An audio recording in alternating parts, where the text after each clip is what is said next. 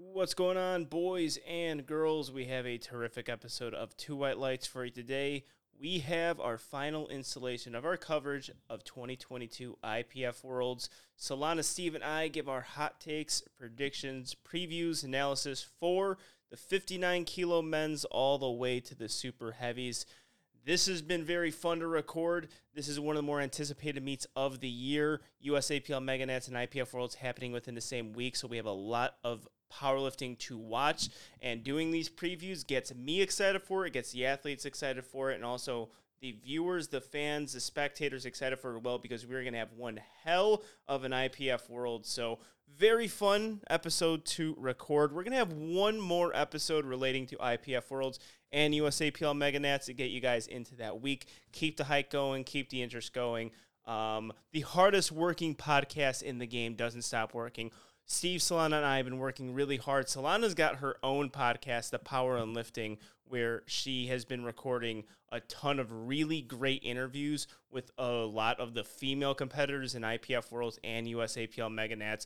Definitely check that out. Steve and I have been, busy with coaching and competing. On top of that, Solana's also competing. She's like the hardest working woman in powerlifting right now. We're working hard. We're giving you comprehensive episodes as well. No just 1 hour here and there and just reading off of the nominated totals. We actually give some analysis in there. So apparently that's not common in podcasting. Before you start listening to this episode, make sure you subscribe on Apple Podcasts, on Spotify. Leave a 5-star rating on both.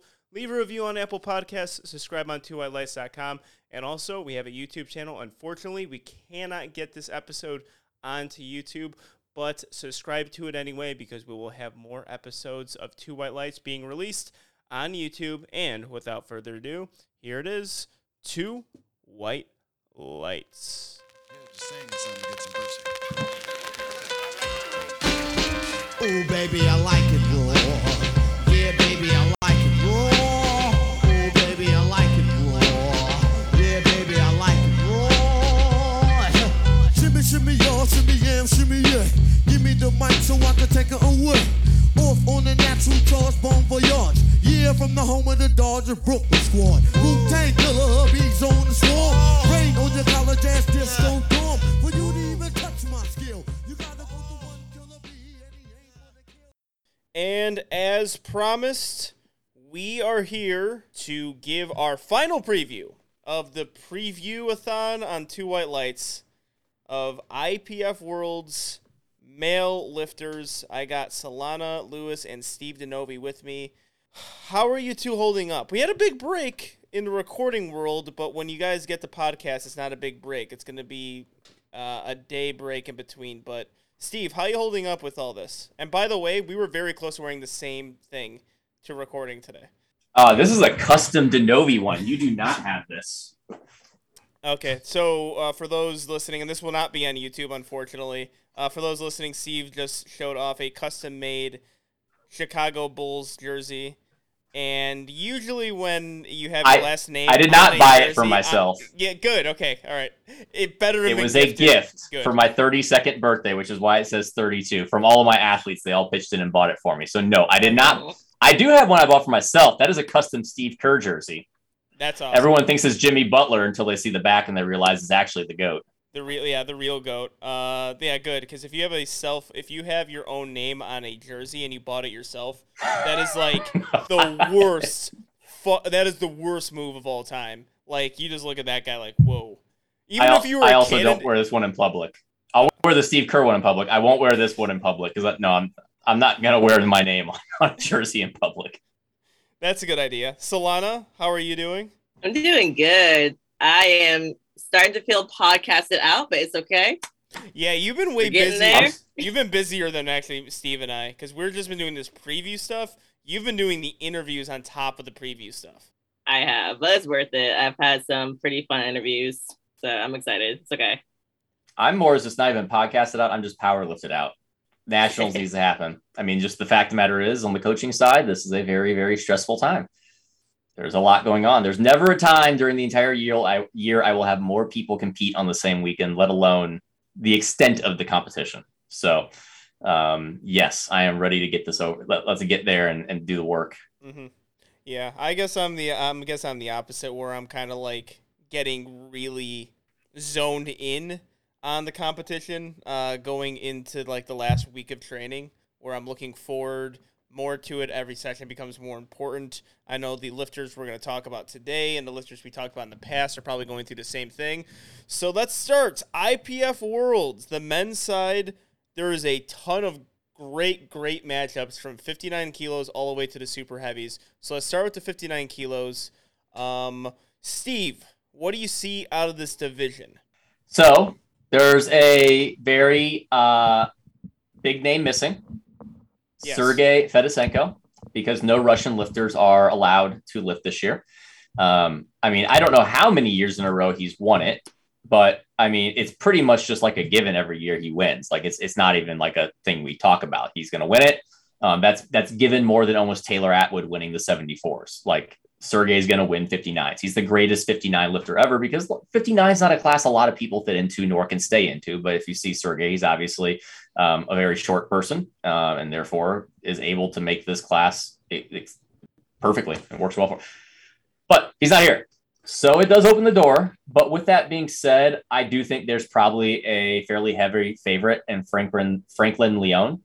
He has done this class before. I think he's gotten second to Sergey a couple times. Franklin is a bit more of an equipped lifter, though, which he probably goes and gets second to Sergey and equipped as well, because Sergey wins equipped and raw every single time, and he just dominates his weight class. But yeah, Franklin is coming in. Competed in December. His nominated total is almost 70 pounds over second place, which, considering the fact that we're talking about 12 to 1,300 pound totals, 70 pounds is a ton. That's like, if we're talking like the heavier weight classes for men, that could be 150 pound total increase. So Franklin is the very obvious favorite. He's been competing a long time, and he mainly competes equipped. So I don't really expect like him to do anything new. Like, it's not like he's like hitting major PRs. I don't really think he was posting too much on his training, and training I think I did see was mainly equipped. So, I mean, I see him coming in and probably matching his best total of 13, 17. And if he does that, he's probably going to win by somewhere between 40 to 50 pounds, 20 to 25 kilos. And I don't see that changing, because he's an experienced competitor. I don't really think there's a wild card aspect there. Everyone's traveling, which I'll say it here. To get it out of the way, we're going to talk a lot about travel, because everyone has to travel this time. We mentioned on our women's episode too, the fact is the matter that there's, unlike other years where sometimes someone somewhere has a home field advantage. And even if you don't have a home field advantage, if you're in Europe or if it's in North America, there's still countries that are close vicinity. No one has a home field advantage here that is at least in the running. We talked, I think last time, Solana found 8 South African lifters, I believe. So we do have power lifters in South Africa. I may have offended them by saying there are none, but none of them are in the running to actually place. So for the people who are actually looking to place top 3 and to medal, everyone's traveling. Everyone's going to have to deal with that. All right. What do you think about this, Solana? All right. So I agree with Steve. Like, looking at the numbers, I was crunching them, and Franklin should win by I have him winning by maybe 70 pounds actually. And then we have a little bit of a battle for second. Here we go. Takaharu Ibihara. I think you nailed it. I mean, I think I'm looking at the name. I don't think you could pronounce it any differently. Takaharu Ibihara. Right? That's how it's spelled. Okay, I should say it more confidence. I'm sorry. Yeah. Anyway, so he has not competed since 2019 that I saw. And he does tend to not do as well on the IPF stage. You see a dip every time he goes to IPF. But at the end of the day, even if he just hits his best total, which was 12:34, he can be in the battle with Antoine Garcia. Antoine just competed in March. He went 8 for 9. They look like full-blown RPE 10s. Bench, maybe he could have squeezed out a little more on the bench press. But I have him, he went in with a 12:49 total. I have him hitting 12:55. Takaharu, if he matches, so I think he can at least match 12:34. However, if he can bump it up a little bit, because he competed in 2 years. So if he bumps up a little bit, he could definitely be in a run for second place. And then we have Zafari. He's pretty far behind. So looking like about second. Really. The only thing I'll say, though, I think, to me, I have Antoine solidly in second. And the reason why is something we'll talk about too, is possible fake nominations. I don't know if Takaharu's nomination is real. He has a 12:59 nominated total. He's never hit that, at least according to Open Powerlifting. And oddly, I've never even seen this in Open Powerlifting.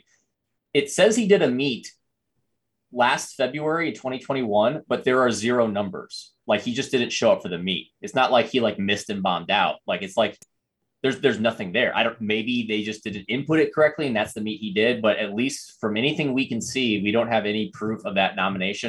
Now, he is a Japanese lifter, and I don't believe that they're a country that typically tries to put in fake nominations. It tends to be more like the Algerias and some of the Middle Eastern countries that honestly are somewhat suspect if they're even following IPF rules since they don't actually test their lifters. So I believe it's real. So therefore, I think he's solidly in that battle for second or third. But just for the fact, we're looking at Antoine Garcia. I have him like 1271, maybe. He can maybe improve a little bit over his total he did in February. Because in the gym, it looks like I think he hit 473, 269, and 528, which is all about 5 to 10 pounds over what he did in the meet. So maybe he's been able to make a little bit of progress, but obviously he's going to do it on meet day. But yeah, since we can't say anything about Takaharu, we don't have any proof of that nominated total. For me, I already said it, Franklin's first.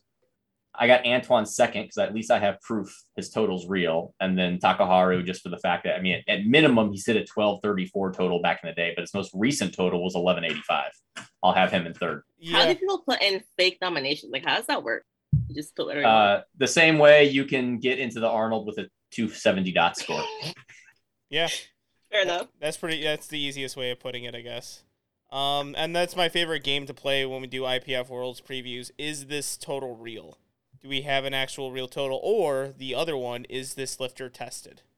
Has this lifter been tested consistently? If it comes from a certain country or certain countries, then there's a good chance that, no, they haven't been tested. But in this weight class, if you look, the numbers kind of speak for themselves with Franklin. He has a big lead, and then Anton is a guy who I've seen more of. You can see his total. You can see if you see the total, if you can scout, you're just more confident with picking that person. Takaharu, I have no information on. I don't really see a whole lot, and it's a difficult thing to, even if you have access to video footage of what they're doing, it's really hard to just still predict them on meet day. Like, this is, when we do IPF Worlds, there's a few that we have really good information on. There's a few weight classes that I have little to no information on, and that's it. Even if these guys could, I'm not saying it specifically for this weight class, these guys could be like 10 kilos over their weight class, and I would have no idea. You can't tell based on what they're doing in the gym. So this weight class for me, I guess I'll give my prediction first. Pretty straightforward. Franklin, Anton, and Takaharu. I mirror that, and I think Solana's going to say the same. Yeah. All right. This weight class, at least we had more than 2 lifters this year. Yeah. Very true.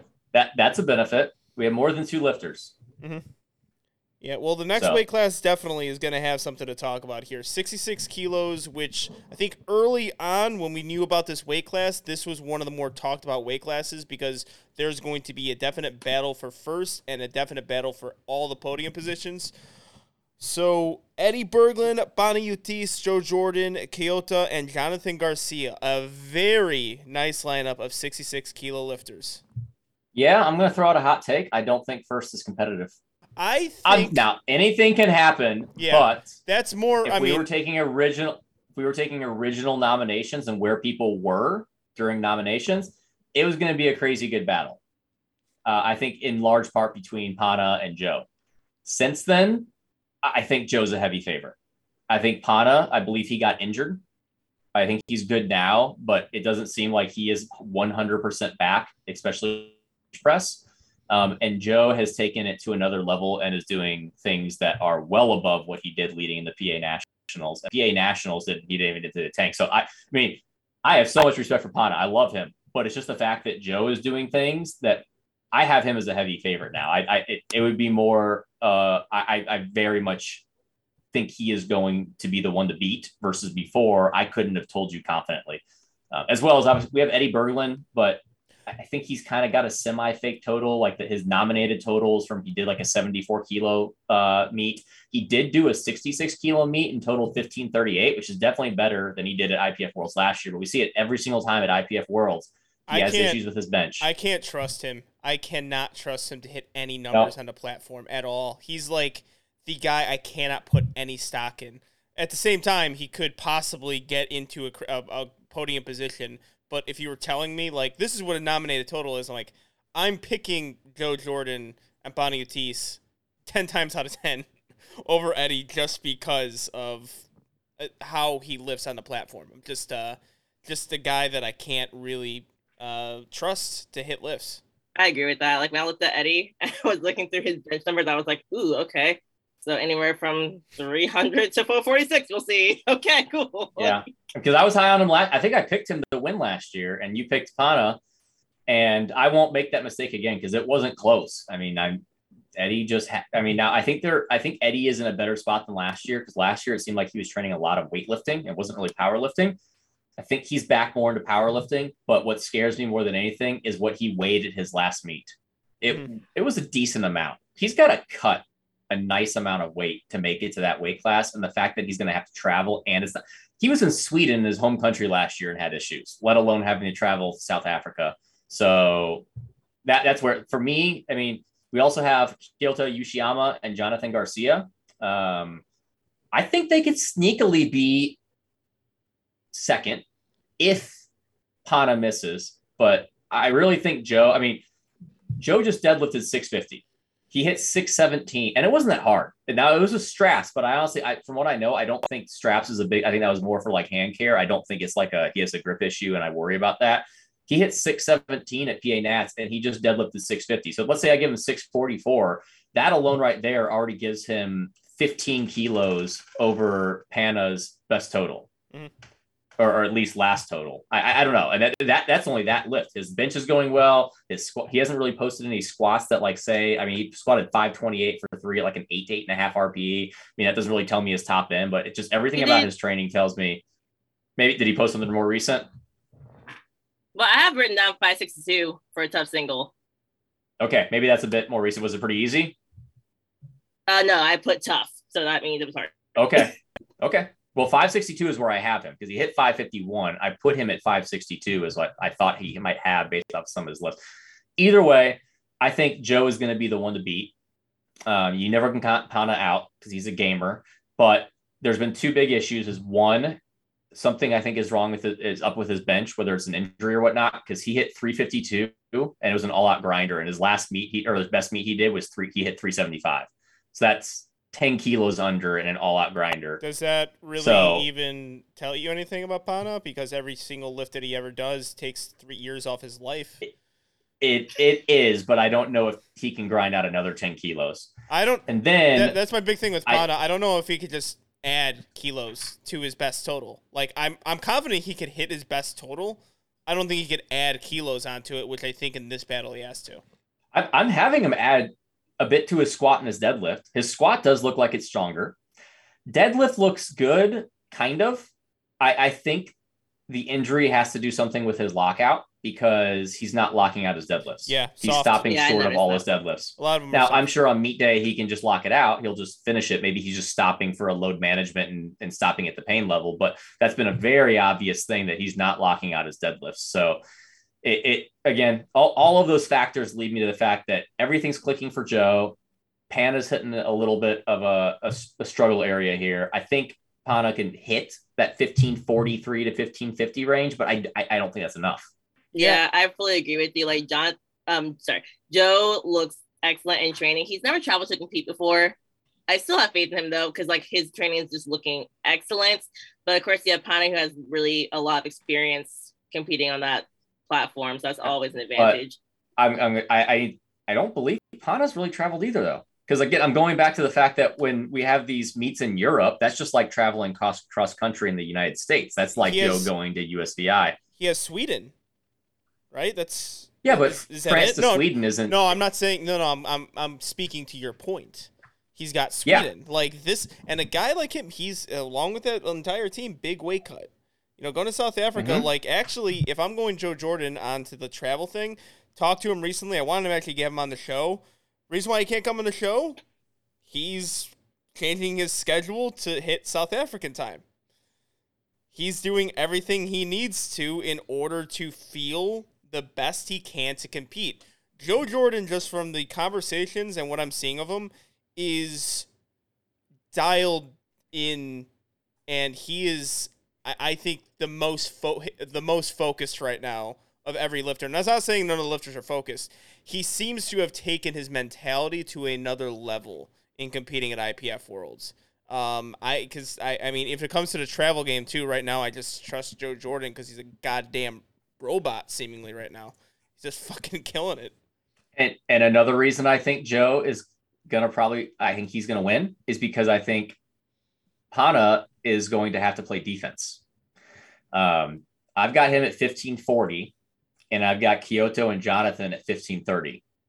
If Pana tries to go and beat Joe, he might risk losing and not even placing top 3, and Kyoto and Jonathan sneak in. And we said Jonathan at PA Nats, he definitely left some in the tank. He really didn't put everything out there because he didn't need to. He won pretty handily. He missed a few lifts, though. I think he missed his bench. He did. So bench was a little bit more all out. Squat, he missed a lift on depth. It wasn't hard, but I will say even his second attempt at 573, I think it was, I don't think I was like sold on depth. I think he needs to go a little deeper. I forget he hit 589 on his third, but that was definitely high. I honestly think based off of the speed he hit that at, he probably could go to depth with that and hit it. Now, weight cut, we'll see. Or I mean, travel plus a weight cut, we'll see. I got him at 585, 381 bench. That bench was hard. Let's keep it right there. And then deadlift, he definitely sandbagged. Like he didn't need much to beat Rodrigo, so he sandbagged. Now, he does have issues, though. He has consistent issues hitting third attempt deadlifts off grip. But giving him his best, he hit 562. If I give him that, plus the 585 squat and 381 bench, that's 1531. That's only 12 pounds behind what Pana's coming in at. All right, finish your thoughts, Lon. Finish your thoughts, Lon. I think we interrupted you, though. That thought is so far gone. Okay. It's okay, though. All I have to say now is, I'm excited to see, like, obviously Joe and Pana go at it, and then I want to see who gets third. Like, I want to see what Eddie does. Like, can he actually hit some lifts? Because I know we're talking a lot about Kyoto and Jonathan because they're more consistent, but, like, if Eddie can hit some decent lifts, he can also sneak in and get second or third place. Yeah, I wouldn't put him in the same conversation as Blake LeHue, but he has Blake LeHue tendencies where it could be a bomb out or a fantastic meet where he gets second. I don't think I am confident of saying, like, oh, he's got the numbers that could possibly get first. He does. I don't think he really could stick with Pana or Joe. But very good point that you made, Steve, is Pana playing defense. That's going to be big. Because, and this is a big thing with all these competitors at IPF Worlds and even Mega Nationals, you are going to have to hit lifts to stay in the competition, and your second attempts is going to be dictated based off that as well. A point I want to bring up, just to bring an example, was for me at the Grand Prix. People were asking, why did you take 744 for your second attempt? Why didn't you take something lighter in order to conserve energy for your third attempt? It's like, well, 744 wrapped up third place for me. This is good, very similar in this situation. You have to take a second attempt just to make sure you get third. Then it possibly puts you out of position to win. Joe Jordan, though, I actually have him currently as my breakout star of this year. Joe has came onto the scene, USVI Nationals. He absolutely murdered it. And he right now is, I think, the favorite to win. And if he wins IPF Worlds, I might just give him the title as Breakout Star of the Year because not a whole lot of people are talking about Joe Jordan at the beginning of the year.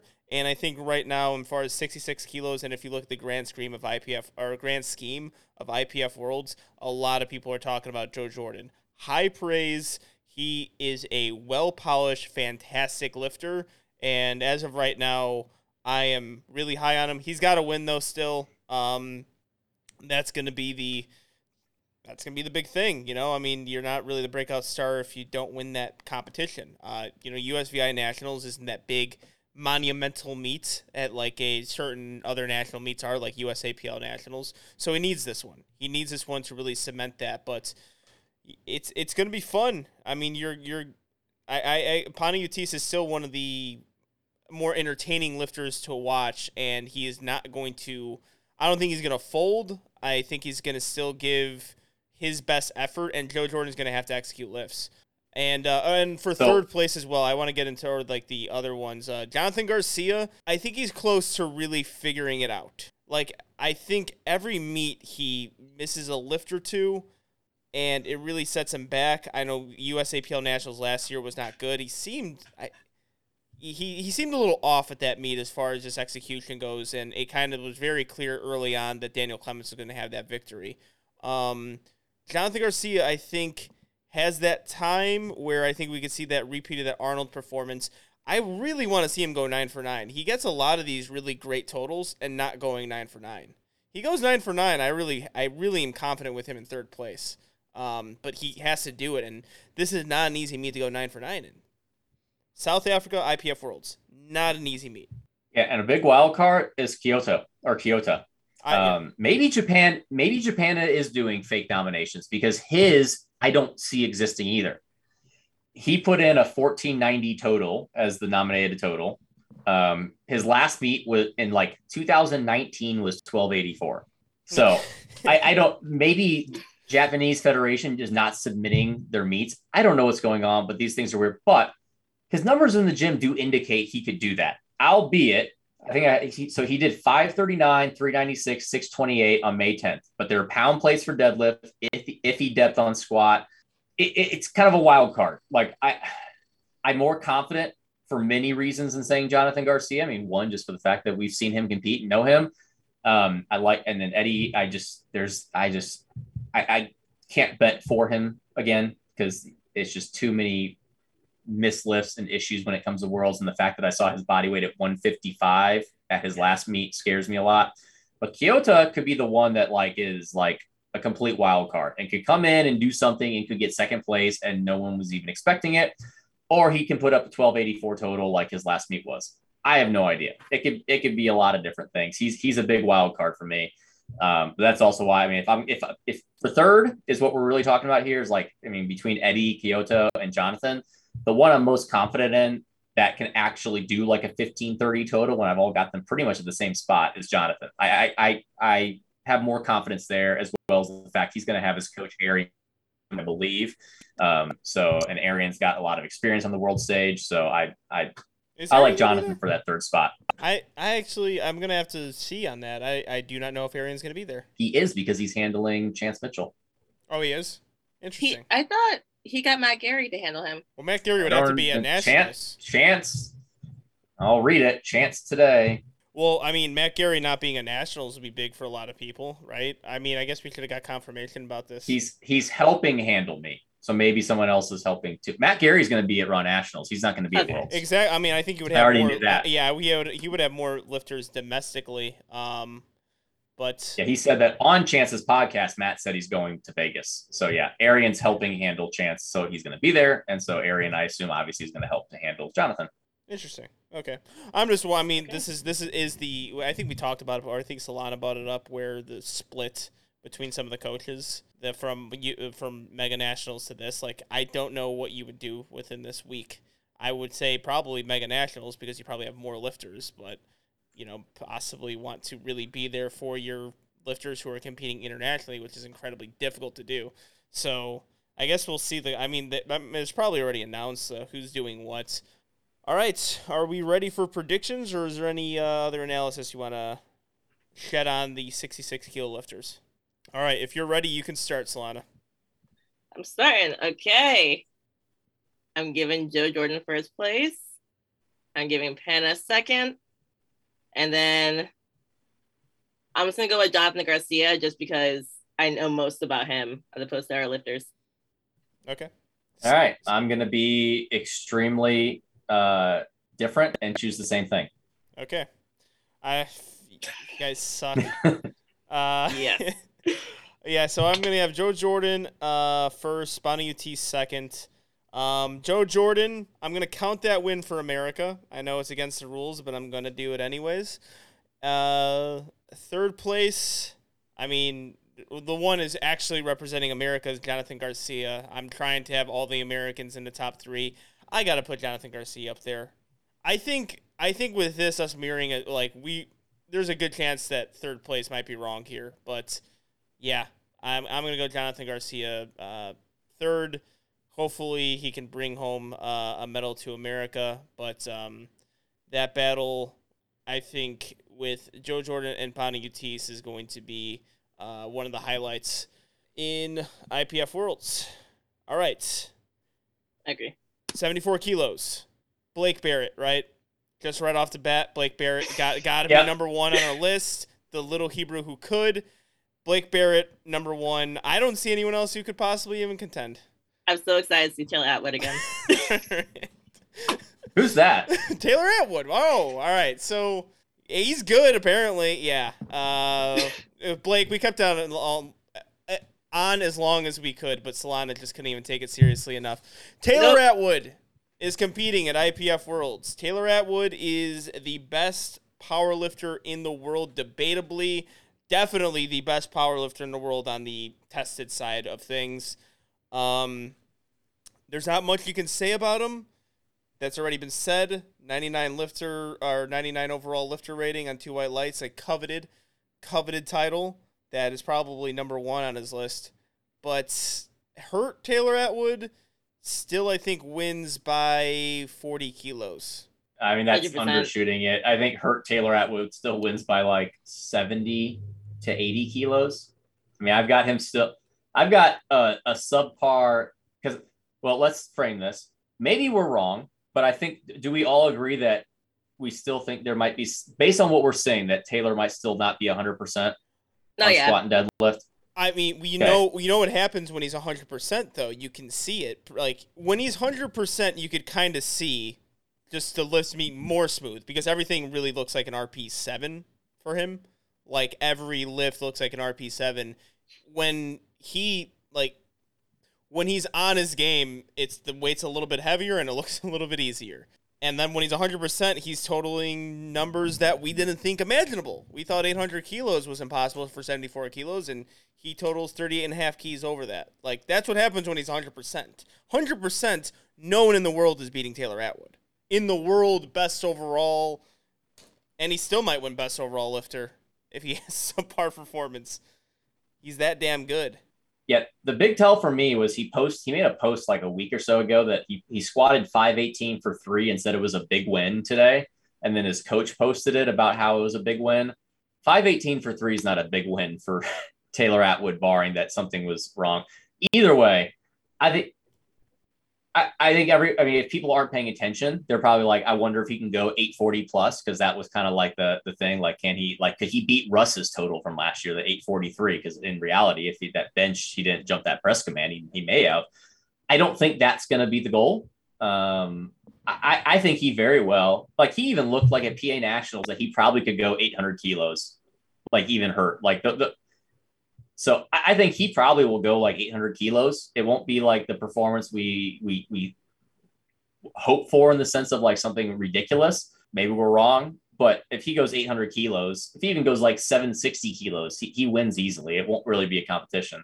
It is a pretty thick battle though after him. 5 people, 5 to 6 that could possibly be in second to third. And a lot of them have a lot of question marks. A lot of them, I don't even know if they exist.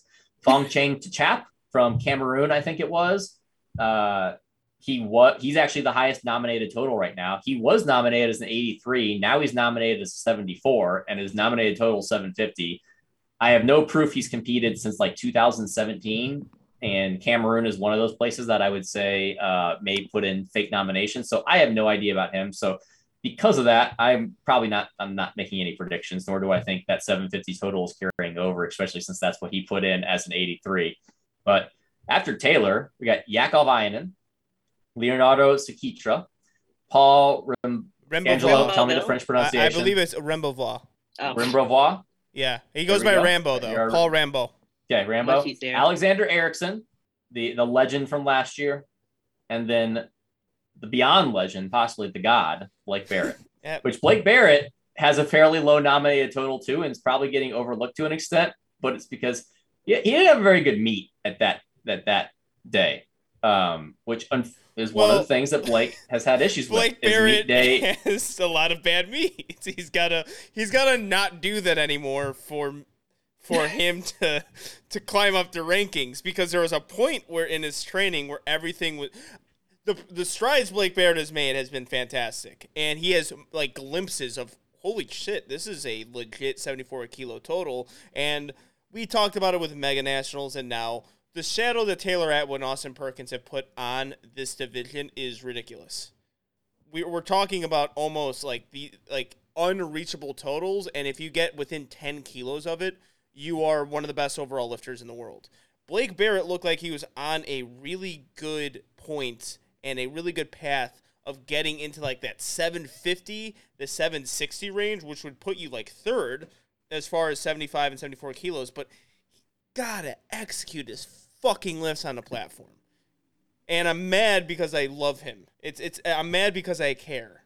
But like there's just so many meets where it just falls short, doesn't quite hit, and then you get the total that you see from him. Because on a good day, he could possibly get second here. Yeah, just based off of just gym lifts, I see his top end is second. He has not sent me any money or gifts, so therefore I don't know if I can actually call him second. But yeah, I think that's the one person that probably a lot of people are like, if they just give us a brief look over and not talking about. But he is very much in that battle for second or third. I think the person likely that is going to be the favorite going in second right now is Leonardo Sukitra.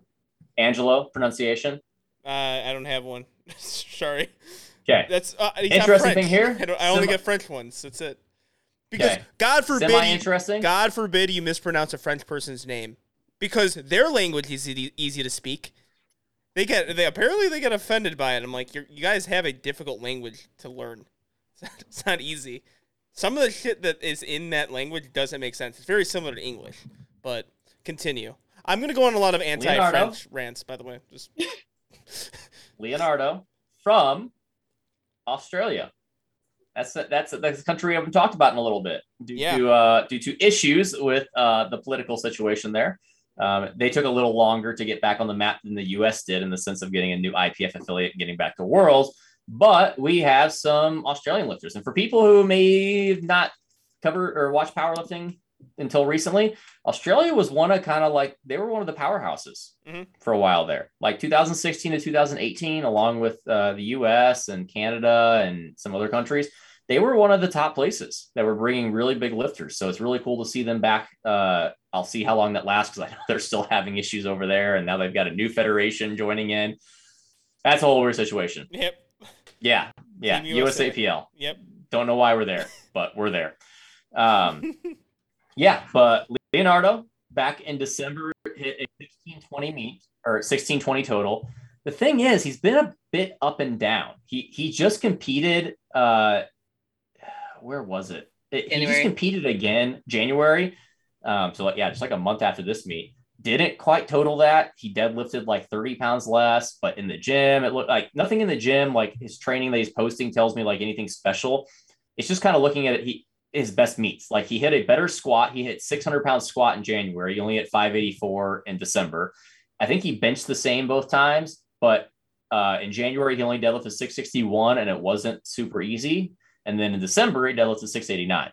Well, if you put all those together, 1636 probably has one of the higher top ends, but that's based on the fact that he could hit a 688, 689 deadlift again. If he can't do that, if he's at 661-ish, 666, that literally means like I'd have all 5 people right at like 1,600 pound totals, and I'd have no difference. It would just be based off an execution.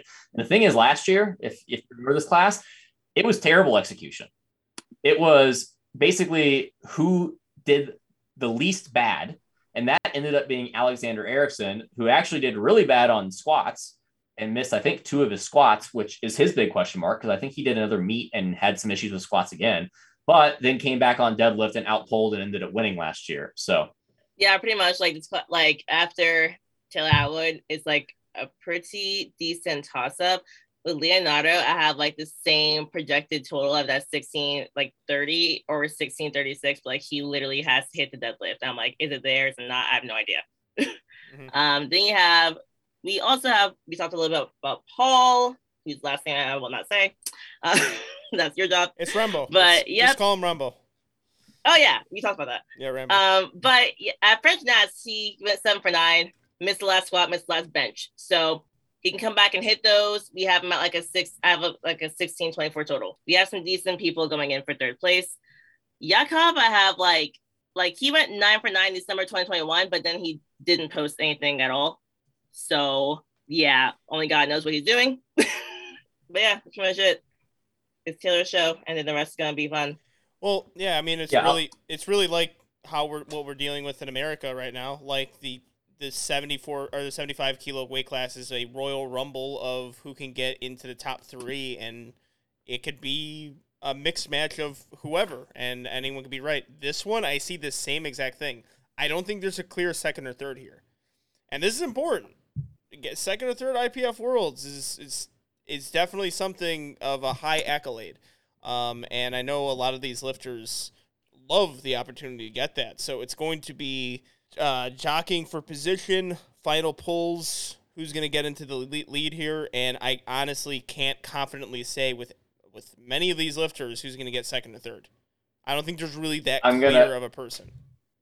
I'm going to make a correction. Yakov Ayanen is not competing anymore. Well, there you go. He is not on. That makes everything he is not on. He is not on the roster. Because I was just about to talk about him, and I went and looked real quick to see where his nominated total was in comparison to what I had, and he is not on the roster anymore. Breaking news. You heard it here on Two White Lights first. Yakov Ayanen is not competing at IPF Worlds. That was not information that was presented to us until now. We just broke it for you. So that makes it kind of easier. To me, it's between Leonardo, Paul, and Blake. Yeah. Alex, Xander Erickson.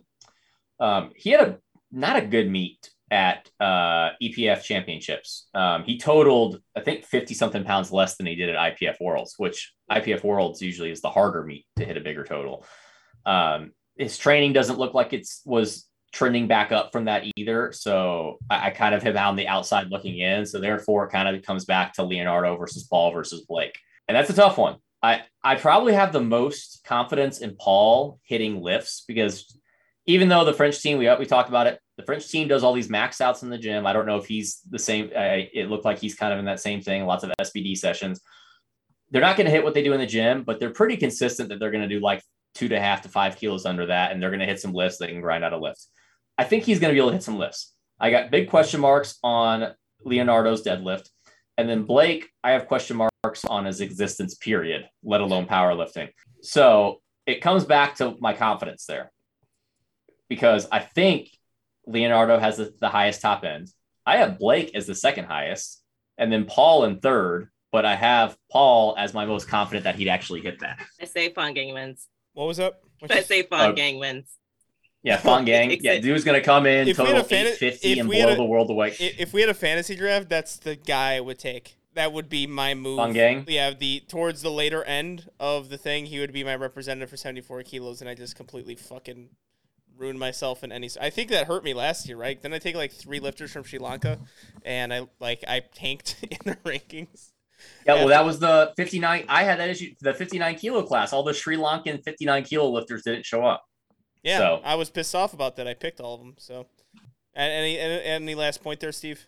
No, I mean, that's about it. I mean, it comes down to Taylor's going to win it, probably on openers or maybe second attempts, depending on how much he's going to push it. And then it's, what do you think between Leonardo, Paul, and Blake, which is a toss-up? I mean, any combination of those three, I think, is very, very valid. Yeah, honestly, we might even have some people where we're looking. Clinton Lee, Joshua Wright. I didn't do as much analysis on them, but I mean, they're in that spot where like if they could come in and completely disrupt this whole picture, who knows? Yeah, Joshua Wright's a great lifter. I mean, that's the thing.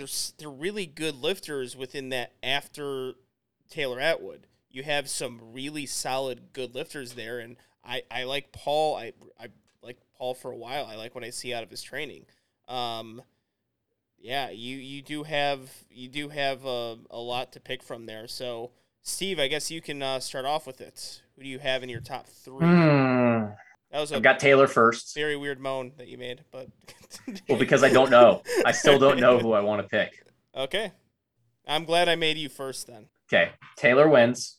This is great for the editing of podcasts, by the way, too. I'm going Blake second, Paul third. I would have probably less confidence on that pick than any pick I've made for either USAPL Runettes or IPF Worlds. But Blake, I'm counting on him to make me look good, since we know him. Not and a then safe Paul, bet. Not a safe bet. I'm sorry. Also Blake is my grandson in sense. Yeah. And it seems right that I have to pick him. He's one of Nori's like model athletes. If you listen to Garrett Fear's King of the List podcast, which was one of the best endorsements of Sean Noriega's coaching, an absolute burial of Blake Barrett. It was one of the greatest things I've ever heard. Just completely, just tore apart Blake limb by limb, and it's like, and Nori built this subhuman to be a good lifter, and that was the endorsement of Nori coaching. But yeah, I mean, Blake is kind of like one of the best like singlet of that. He really had to work to get to this, and he's an IPF world competitor. He's done it multiple times, which is good to see. I guess I'll give my predictions now. Taylor Atwood, number 1. I'm going to have to mirror you, Steve, and go Blake Barrett. I said it's not a safe bet. I am notoriously a bad gambler. You're going to get firsthand glimpse of that when we're in Vegas. And for third, I'm going to go with Leonardo. Okay. I'm not betting on Blake after everything I've heard. So, Taylor Atwood first. I'm going Leonardo second. And then Hall for third. All right, there you have it. We got very different predictions after Taylor Atwood, and I like to see it. That's going to make the viewing experience fantastic, almost as fantastic as Leflar Bros. Ladies and gentlemen, Leflar Bros has the best powerlifting merchandise in the sport. They make you look good from head to toe. Follow them on Instagram to see, actually turn on their post notifications for the drops, and also see all the people that are sporting Leflar Bros apparel. The family's growing. The sponsored athletes are growing. They have an athlete we're going to talk about very soon competing at IPF Worlds. They get involved in meets. They sponsor meets. They are the best. Use promo code 2WL15, and if that doesn't get any better, you can use promo code ORC15. How do you spell that? Oh, you're on mute. Do your ad read. Is it ORC? Oh. Or is it we need to have a serious discussion if you can't spell orc. No, is it Oracle? It's 3 letters. No, it is okay. I don't know if you put the A in the Oracle. It's not. It's a shortened for Oracle. Orac. Yeah, it could be. It's orc. I assume you never played World of Warcraft. I didn't. I'm a adult. I didn't do that. I'm an adult male. You still watch fake wrestling. I don't watch it. And you're wearing a Chicago Cubs uniform. All wrestling is Every fake. child grows up a Chicago Cubs fan after watching Rookie of the Year until they realize that's the team you only like when you're a kid. I have never heard that before. I have never heard kids grew up watching Rookie of the Year. I thought that was only like sold in the Midwest. I didn't think it got out of the Midwest. But one, all wrestling is fake, and I don't watch it anymore. And 2, and I don't have a second. We're deep into this ad read. So ORC15, ORC15, and Solana. Is it Solana 15? Yes, it is. All right, for 110%. Buy the dip. Solana. Buy the dip. I actually drank tequila the other day. Yesterday. That was called Solana. I almost took a picture and sent it to you. Nice. Yeah. All right. So you need to get some. So we were making margaritas at the pool for pool opening, and we had Solana tequila. Yes. And what is proven to be the longest ad read in Two White Lights history. Use all of our promo codes, make 3 separate purchases. Also, you can get Two White Lights merchandise as well. I'm wearing the dad hat right now. We have merchandise still on Leflar Bros, so go on leflarbros.com, follow them on Instagram, use all of our promo codes, 2WL15, ORC15, Solana15, to save yourself some money. And now on to the weight class that I really, really want to talk about, the 83 kilos. I still think, because we're going to get to an episode about this, 82.5 and 83 kilos is just the best weight class as far as quality lifters go. If you have a 520 dots, you are out of the top 10 in IPF Worlds. we have an excellent battle for number 1, but then even for I still think the lifters could sneak into the second place spot based on what these lifters can do if they miss some lifts. And there's some guys that I think that don't get a whole lot of spotlight who can total 800 and above. So you have Delaney Wallace and Tim Monagatti, who are the number 1 and 2. Then we have Jonas Gengamu. I apologize, Jonas, if I'm mispronouncing your name. He's right up there at 3rd. Then we have Emilio Cotti-Cometti from Italy, Owen Hubbard, and Ician and Horo from Hungary. So there's a lot here. There's a lot to talk about. I think we should start off, though, Delaney Wallace and Tim, because these guys have totaled over 800 in their careers before. They are proven on the platform. Delaney Wallace, if you go into last year Raw Nationals, the conversation started to turn Russ first Delaney, not Russ first Norrie. Delaney was proving to be a very strong contender for Russ, and he decided to go the Powerlifting America route. But his best total, was it 822.5 that he totaled? Yep. 822.5. When you have that, people are going to look. I mean, you were right up there with the best in the world. And then Tim Monagatti, who had himself a fantastic tail end of 2021 and 2022, totaling over 800. And then just beyond that, it's been good. But and then going into it, too, Powerlifting America, Delaney didn't have the best meet. There was a few missed lifts there. The squat was a bit of a grinder. Tim had the same exact total, but it looked a little easier. Like, if you're taking stock in the 810, I think Tim goes into this matchup as the favorite, but Delaney has the past experience that would put him ahead. There's a lot to talk about with these two. Solana, what do you think about this matchup? Tim and Delaney Wallace. All right, so let's start with Delaney, right? So we watched his performance together in Austin, Texas. We were literally gathered around the bench together watching it. And we saw his squat, the grinder, 661 looked way harder than I think it should have looked. And he hit 419, 705. 705 deadlift moved pretty well. 419 bench looked pretty hard, right? And knowing what happened, just knowing that like the refeed process, like he went in weighing a little bit too light, did a refeed, felt really, really too full before he actually started his squats, is what he told me. And I'm like, okay, those are stupid mistakes that like you don't make again. Mm-hmm. Like you understand now how to properly refeed or refuel after you weighed in. So hopefully that will take care of that because he can have a stronger meet for sure. Along with that, I do know what he's been hitting in the gym. He's not posting everything, but he told me all his numbers and he showed me his videos in person. So, you know, I saw him hit like a 690. He had a 691 squat. He had a 440 bench, 713 deadlifts. Those are his best numbers that he's hit so far in training, unless that's changed in the past 5 days. And so it's his first time doing a big travel. I don't know how that will hit him, but numbers wise, he normally executes pretty well on meet day.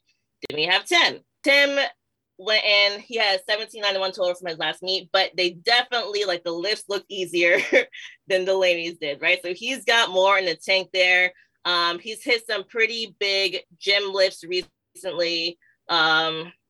So he definitely, like, it's going to be a really big battle. And I'm not sure which one's going to execute the best on meet day, but we're going to see. We're going to see. Steve, who are you leaning towards? I'm definitely leaning towards Delaney. I mean, if he has a history of performing well. The Powerlifting American Nationals is a bit more of an outlier in the sense of meet performance. And if you're looking at his attempt selection, like of openers and second attempts, it was leading to something around like an 820 to 830 total is what I think they had in mind based off of what those attempts were leading to. And whether that was like an all-out 820 to 830 or they thought that was going to be an easy 820 to 830, I don't know. Either way, it was leading to about 820 or 830, which is about where I had him pegged at for that and where I think he's pegged at for about right now. If he can go 820 to 830 and execute, I don't think Tim has that quite yet. Tim hasn't really posted much since his meet in April. And he's done a couple of meets recently. I think he competed maybe like in January. They competed again in April. And he's making some incremental progress, but not enough to where like I think I would say he has with travel 820 to 830.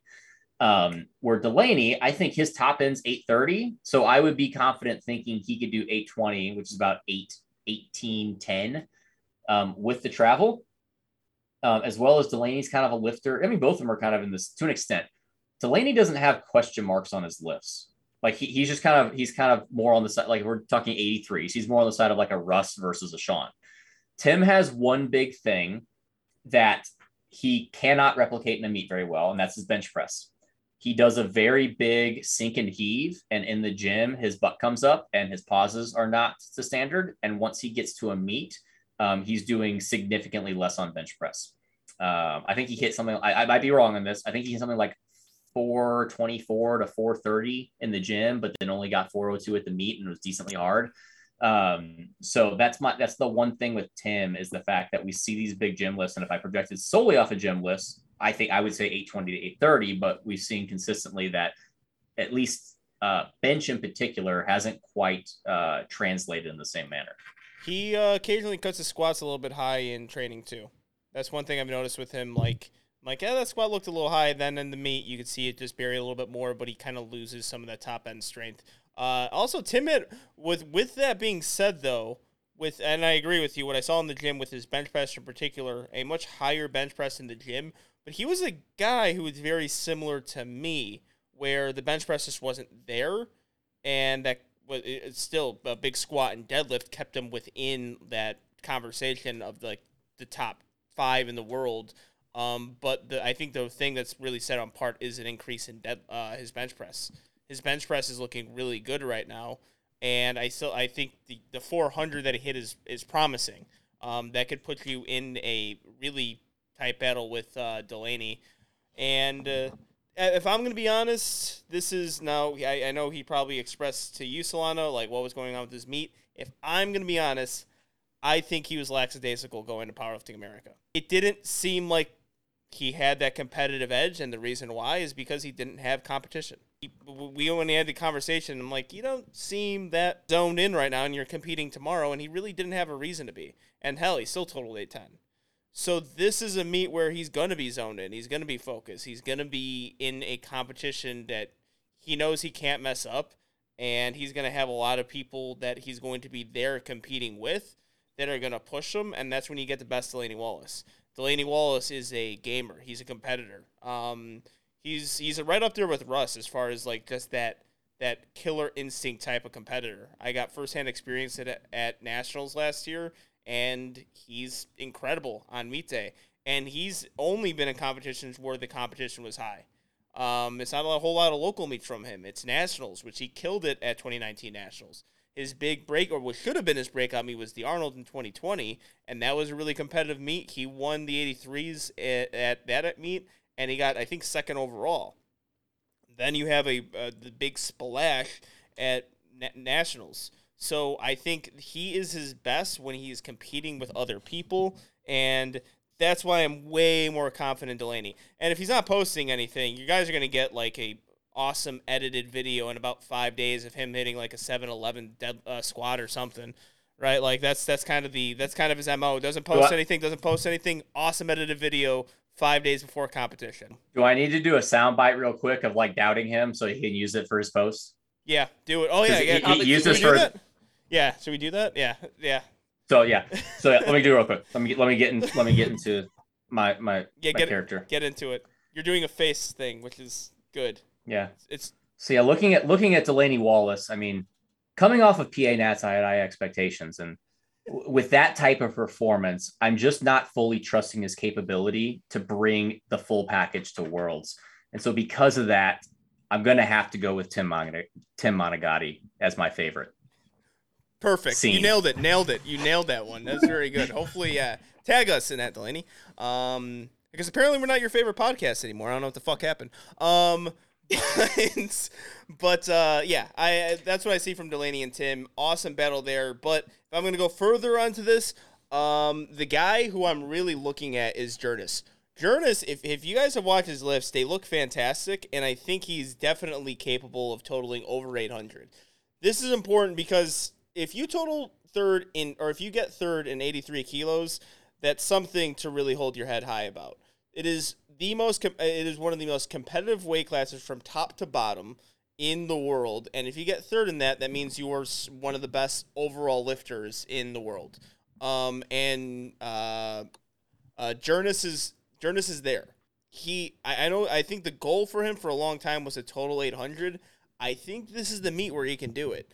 I like his training. I like where it's at. I'm pretty confident with him. And if Tim or Delaney have a bad meet, this is where it becomes a little bit important because you can put yourself in the position to get a little bit better than you thought. You might have to play defense if that's the case. If you're totaling over 800, it's not like Delaney and Tim are these Russ Orhii types where their range is always going to be 830 to 840. It's going to be, I think, 820 to 830, but you can see a drop off there with like 810 or something. So if you have yourself a bad meet, then someone with an 807 total or 805 total can actually get that second place spot. Emilio Cometti, good lifter, seemingly just doesn't execute. A lot of people are high on him. He's the Italian lifter that I'm not high on because I don't know what the fuck his problem is. I give him a goddamn request to follow him and he won't accept it. Like, yo, what the fuck? I'm trying to follow my fellow 83 Italian who apparently has a monster deadlift and he won't let me see shit. So I don't know what your problem is, Emilio. I don't see it. I don't see why I can't get into the. He let me. He accepted mine and put me on close friends. Yeah, probably right. I don't know. I'm like everyone like he's a great lifter. I can't see anything of his training because he won't allow me to follow him. He made some weird deadlift attempts in that last meet. He went from his attempt selection. Yeah, it's not good. If you're about to talk about his attempt selection, it's not good. It's not good at all. So that was my biggest issue with him. He's hit 744, I believe, in a meet, but yeah, his attempt selection is a bit weird to where like if he put it all together, him and Jurens are pretty even keel. I just trust Jurens a bit more in the sense of attempt selection and meet day performance based off of what I can see and the fact that Emilio is private, so can't really tell what's going on. And if you want to accept Angelo, who's the resident clout king of Two White Lights, then obviously I'm not getting accepted. So yeah, I'll try. I follow every Italian powerlifter almost like just down the line, and obviously things are good, but like Emilio, like I think one time he just kept on denying me. I'm like, okay, there must be a mistake here. He should accept it, right? I'm asking to follow him. If he doesn't follow me back, it's fine. He just won't let me fucking follow him. I'm befuddled by it. I'll. But from the Italian lifters, they are really high on his deadlift. He's got a fucking pull on. Actually, you look at him. I guess all Italians are the same as far as their lifts go. Good squat and deadlift. Bench press is a little lame. Who's pulling more, Emilio or Ina? It's not even fucking close. Ina is pulling 800 at this goddamn meet. Ina's the puller. You look at him, he's the puller. He pulls. He has a body designed for pulling, and definitely not for benching. But he's got a body for pulling. I think it's only a matter of time where he puts the record so out of reach that it doesn't become a thing that some of us are looking at to like hit, because he's that proportioned where he can do something that's just so out of our ballpark consistently that we're not even looking at it. Like, might as well go for total, not the deadlift record. Yeah, and I've got him on here for he's not going to be top 3 in large part because of his squat and his bench, but I just have him simply on here because he may walk away with almost more attention because of his possible deadlift than the winner of this weight class will get if he does what he's capable of. He just hit 780 something, 81, yeah, 82. Yeah, just hit 782 in the gym. Everything looks. His range is 771 to 800. I know it. But I think IPF Worlds last year was a really weird situation. He was hurt, but like, Hungary was in this weird situation, I think, where he couldn't train regularly and consistently. Or at least that's what I think. I'm not going to be definitive on that. But, like, I remember when he pulled 771, I'm like, well, he's a better deadlifter than me.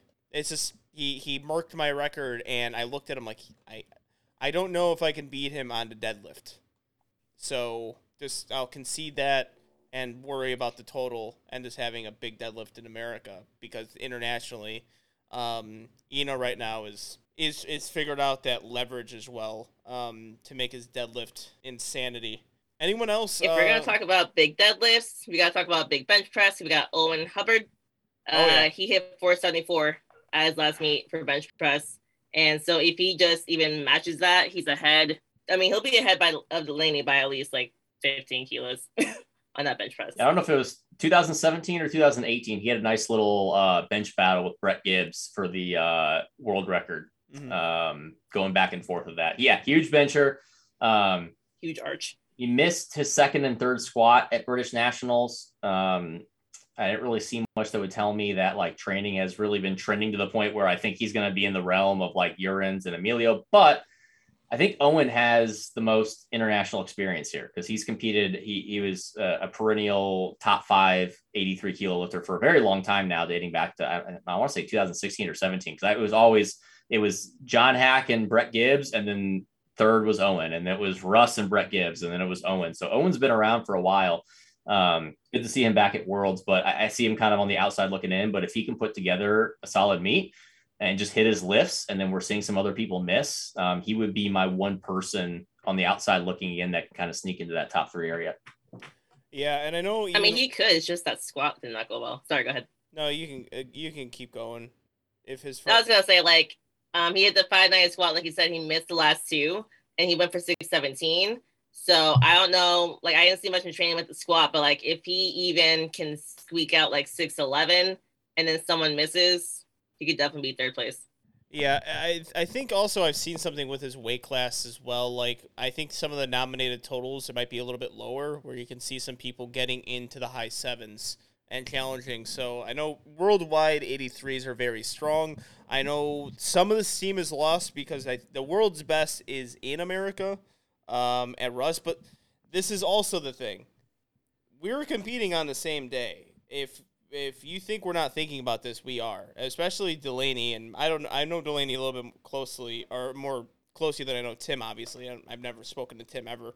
But you have yourself a good day based on what we've seen from Russ, about maybe 840 might not be there on the given day. You can walk away being the world's best 83 kilos on this day, and there might not be a debate. I mean, you're going to have to take maybe a deflated total, but Delaney's in the same ballpark as Russ and Norrie. Tim's in, I think getting to the same ballpark as Russ and Norrie. I mean, Delaney was in that conversation last year. So this is huge. And like I said, we're gonna know. We're gonna think about those numbers when we're on the platform at nights, because I think they're competing in the morning. It's gonna be something that we're all looking at here, and I don't think the winner of IPF Worlds is that far off from calling themselves the best in the world, depending on what Russ does. Now, if Russ totals 850 or Sean Noriega totals 850, then I'll concede to change my opinion. But I think they're within striking distance, so. I guess I'll start, unless we have anything else to add here with the predictions. No, let's do it. All right, I am going with my boy Delaney Wallace, number 1 for sure. I think he's got it. Tim Malgatti second, and Jurnis third. Solana, or Steve. No, Solana. Okay, Solana. It's Solana. I'm trying to be consistent. All right. I don't even know who went first last time. First, I'm going with Delaney, because I really think he executes well on meet day. I think he'll have a good meet. Tim Malgatti second, and then I'm gonna give Owen Hubbard third place. That one's I think gonna be a reach for you, but I hope you're right. It is someone missing. This is dependent on people missing. Okay. And him not missing. All right, how about you, Steve? All right, Delaney, Tim, Jurans. I'm gonna mirror what Angela said. All right. So very excited to see the 83s. Of course, I'm excited to see it, but I think the next weight class, the entire powerlifting world is excited to see. This is one of the best weight class battles we've seen in recent memory. And also you get an added element here. They're posting their training. And all their training looks fantastic. Like, they all look so good. And this is a true battle for one. And then, of course, if it's a true battle for one, it's going to be a definite true battle of 2 and 3. There's a lot of jockeying going on. This is the weight class, too, where I think I have my clear front. I mean, I think I might be wrong in saying I have a clear front runner in 1 and 2, because I don't know if I do. But going into it, you have to put Jonathan Keiko in the conversation to win it, because that's all he does is win. That's all he does is battle, and that's all he does is win battles. That's his reputation at this point. He's an assassin. He has a big hit list. But then when it gets there, like, he's battling with Gustav, who he battled with last year. He just battled with Chance. He battled with Gavin last year. And now you have Emma and Sasha thrown in the mix as well. I'm excited about this one. I cannot wait to see all of these gentlemen compete. Steve, what do you think? So we thought we were going to have a big battle at 76 women's, and I said I don't think we're going to. We said there's been hype about the 66 kilo men's class. I said I don't think there's going to be a big battle. 93, there's a battle. Yeah. And that one's legit. I legitimately, if there is 4 people that if someone said was going to win, I think there could be an argument being made. I will say, I'm not going to say who, because we'll talk about it now and get into it. I came in with preconceived notions of who I thought was going to win, and I changed my mind based off of really analyzing the training and analyzing all the information. And I think the person that, you already said it, has to be the favorite coming in, has to be Jonathan Keiko. Mm-hmm. The fact of the matter is not only is he had the best total in the world of all these lifters, he's beaten all of them head to head. Every single one of them. Every single one of them beats head to head. He goes 9 for 9. He is a gamer. It's not about will Jonathan Keiko lose, because he won't lose. You have to beat him, because he's not going to miss a lift. That's what I mean by that. Like, he's not going to probably falter, and he's not going to screw up to where he's going to like let the door open and all of a sudden someone can beat him because he doesn't hit what he's capable of the day. I fully expect Keiko to come in and do exactly what he's capable of. He always does.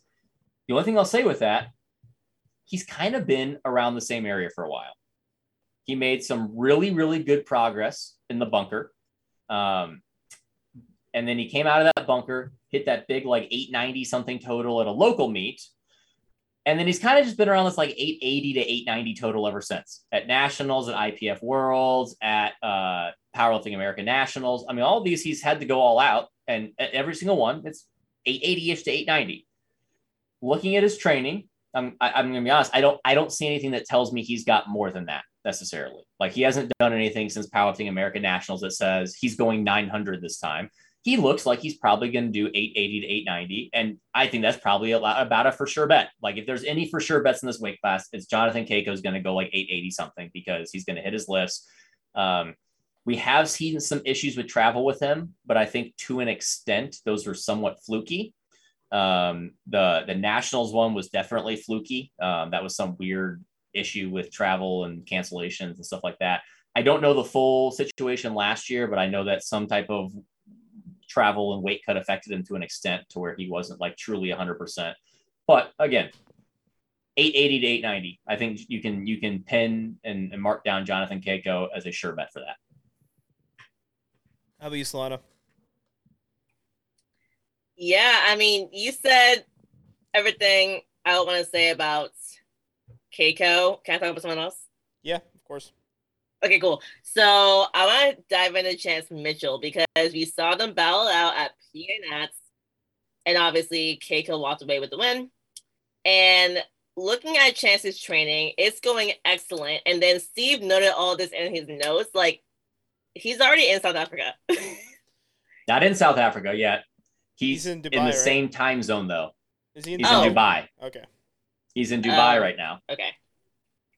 Okay, so he's already traveling really early, which is a big indicator of just like how serious he's taking it, and like the fact that he's there at that time changed, and he's already dealt with some travel and then hitting big numbers. Like in the gym, he hit 678 squat. It was all out. He had an 852 dead. It was definitely all out, and he had a 435 bench. And they were all out numbers, but like his training is going super, super well. So just like you said, Steve, like Keiko doesn't miss, but can Chance pull it out and hit all of his lifts? Yeah. So of all of these people, the most recent rapid progress has been Chance. A couple things, like one, I mean, this is kind of inside. I mean, I was just on his podcast. So even before the podcast, we were talking about some of his training and stuff. And this isn't really secret. He shares all of it. Bench didn't go well at PA Nats. They've changed it, and it's been a lot more consistent. And like you said, he hit 435. Even if he doesn't hit 435, to go like 424 instead of 407 would be a pretty big jump. If he had hit 424 at PA Nats, he would have been in the picture to possibly pull for the win over Keiko. It would have been a viable thing. Or at least to be kind of closer. Bench was really what killed him there. Bench is going a lot better. And from what I know, they're benching now 6 days a week, and at least kind of the fatigue management and how the fluctuations in strength are, it's lining up a lot better. They're very confident things are going to be good. 2, he cuts the least from what I know of all these people, at least the ones that I think like Gavin Aiden and Jonathan. Chance doesn't really weigh that much over 93 kilos. 3, even before we saw him in Dubai on his Instagram story, I knew he was getting there 2 weeks early because he talked about that on his podcast with Matt Gary that I listened to, that he was going to get there 2 weeks early. He's spending a week in Dubai, which is only an hour time difference, and then he's traveling to South Africa. And then 4, he's already in Dubai, and like 2 days after making that travel, he hit 644 for 2 at 8 RPE on squat. 5, he had issues actually going into PA Nats on his deadlift. We saw these massive deadlifts from him, and about 2 weeks out, he just like, I'm exaggerating this, but he forgot how to deadlift. Like his technique got all off. It was just, he didn't feel right. It wasn't good. Now it's firing on all cylinders. Mm-hmm. I really like where Chance is. I'm also going to straight up say it. I am confident in saying I don't think anyone in this class wants this more than Chance and has spent more time. That's a hard subjective thing to say, but I don't think it's subjective to say has put more time in than Chance. Chance has been doing this a long time, and the goal has always been world champion. I know Gavin wants it. I'm sure Keiko's still hungry. I'm sure Gustav wants it. Maybe it's just personal bias because I know Chance, but seeing him in the time he's been trying to get here, I don't know if there's too many people in the world that would want a world championship more than Chance, let alone just this weight class. I see a lot of what Jonathan Keiko was when he was on that path to get to Worlds. And you saw the emotions when he ended up winning and when he competed at Nationals. You saw all of that. I think right now we're seeing that from Chance. I think we're seeing one of the hungriest competitors in the world right now, and someone who has built something that is the best momentum, I think, currently in powerlifting. I know it's a thing that you can't even really measure that well, but I think the momentum that Chance has built since Raw Nationals last year till now has been the best in powerlifting. We did the preview last year for Raw Nationals. I mean, it's essentially the same battle, right? Keiko, Gavin, and Chance. Remove Connor Borker. That's, the people that we were really talking about. Chance since then has gotten to another level, which I know he is capable of. He's one of the hardest working dudes in powerlifting, if not the hardest working dude in powerlifting. But this progress has been unbelievable, especially his best lift, the deadlift. This progress on his best lift to expand or to extend how good he is on that single lift to what we see now is remarkable. I am in awe of it. He annoys the fuck out of me sometimes, but in many ways, he's a role model to me. Like, he's an inspiration to me. He's a guy who had that good lift, and now he's worked on squat and bench to get himself into an opportunity to dethrone one of the best powerlifters in the world. And that's something I inspire to, and it's amazing to see. And this is what's making this battle that more impressive. You have an additional guy, because I think initially we were all looking at the Jonathan Keiko versus Gavin Aiden rematch that we saw at Nationals, which was amazing. That was the best battle of Nationals that year, was Keiko and Gavin. But Chance has thrown his hat into the ring, and he's looked so damn good where it just adds to this embarrassment of riches within this weight class. You want to talk about Gavin really quick? Yeah. Yes, I do. I mean, my main note on Gavin is if this was in the US and there was no weight cuts, I think he has the highest ceiling. Yeah. I think he might have the highest ceiling. I have two worries with Gavin, and then some things that I think are better with him too. My two worries is, one, we do know he cuts a lot of weight, and I don't know the full situation of Worlds last year, but the travel didn't go well. He did not have a very good meet last year, and I don't know how much the weight cut played into that. I think he did. I did hear him talk about how the fact of like just being in Sweden and not having his normal food and not knowing what to do there was a bit tough. So I worry on that end. He also isn't posting much bench and deadlift. I know deadlift is kind of like his nemesis of the three lifts, and it doesn't come as naturally to him. And it kind of worries me to an extent that he doesn't post as much of his deadlift.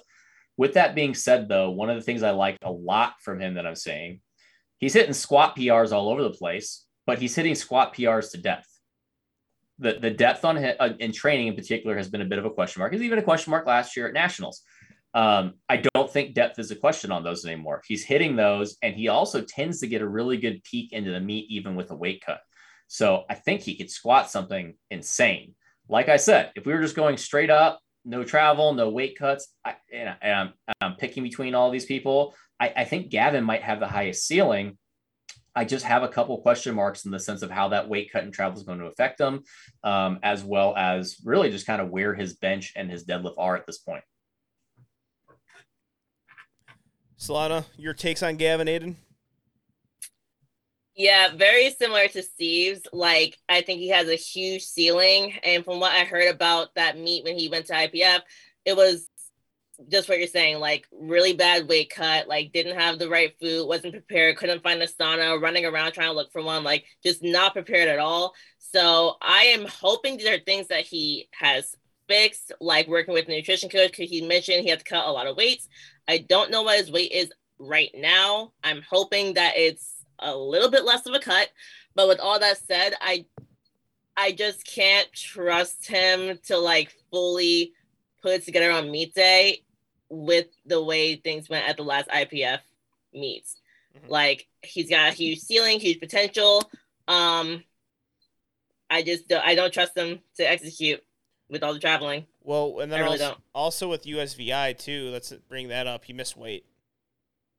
So that's a big concern for me as well. But that meet, everything looked good. Like, everything as far as lifting goes looked really good from him. That's why I'm more confident with that. And I think, you experience it twice. Third time, you should really nail it down. So I'm confident with him having a really good performance at Nationals, or at IPF Worlds. I apologize. I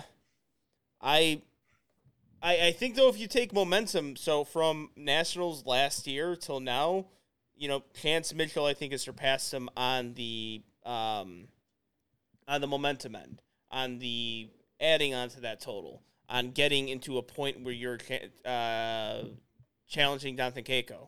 I think since we haven't really seen that Gavin, and we need a repeat performance that we saw from last year's Nationals from Gavin if he wants a chance to be Keiko and Chance. And really, then we got to go into international lifters. Gustav was right there head-to-head with Jonathan Keiko as well. So let's talk about Gustav now. What have you been seeing from Steve in this battle? So Gustav is one of the few European lifters who doesn't max out all the time. I'm going to say maybe that's why he's very, very good and consistent.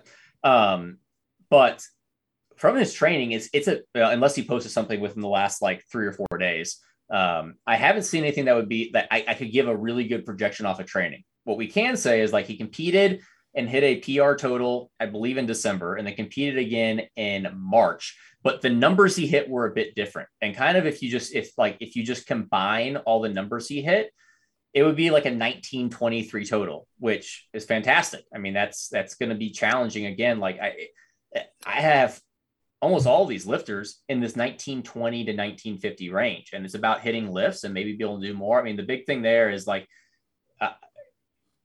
Gustav almost pulled something out of nowhere last year. Like, I think we all saw him load, I forget the exact number, but we saw him load up something crazy on deadlift. Didn't really think that was a viable thing, and then almost actually hit it. So my biggest question mark with Gustav is, what is that top end of deadlift? But my bigger question mark is he's got to travel. He got to do that last year in Sweden. He did Swedish nationals. He did EPF championships, which were in Sweden. He has to travel this time.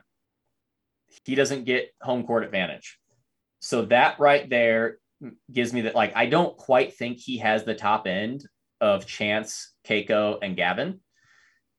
And so if you're adding in the fact that his top end has continually been seen with no travel, that's my biggest question mark there, and where I have trouble having him in the conversation, at least to win it, because I don't know how that travel is going to affect him. And it's not like he was even having to travel in the slightest before. He was literally in his home country. Mm-hmm. And that's a massive advantage. Yep. Solana, any takes on Gustav? Yeah, again, similar to Steve, like I don't know what that deadlift can be, because when I was watching Rolls last year, I was like, this deadlift's not going to move. And I was like, oh my God, he might take it. And then he didn't. But so I'm definitely wondering where that's going to be at. Also, never having to really travel. When I saw the numbers he hit from March, I did the same thing with Steve, because like the numbers were so different. I was like, okay, guess I'll take the average. So I have him like 1923 to 1928 total, which is a solid total to be in the fight, not necessarily maybe for first place, but to battle it out for the podium spot. And then also I was looking at Sasha Sendbach. Sendebach. Jeez. Sendebach. Sendbach. I pray to God you guys go first with the name so I can go in after. But anyway, also, I'm Sasha. just throwing accents onto shit that might not be true. I just do it with more confidence. I could be way off. Okay. So what made me curious about Sasha, so he competed in September. It didn't go well, but the meet before that, he had 1902 total. And when I'm looking at his numbers in the gym, I don't see any squat PRs. And also, I don't know if you noticed this, Steve, like he'll say like a number is at a certain RPE, and I'm like, it looks so much harder than that. Like I feel like his gauge for RPE is so like inconsistent that I don't know if he can really execute. Did you notice that? Yeah, well, this is I think the case for Sasha or Emil. Sasha. I didn't know that for Sasha. I noticed that for Emil. I can't. That was my personal take. I think that's my thing with a lot of IPF lifters.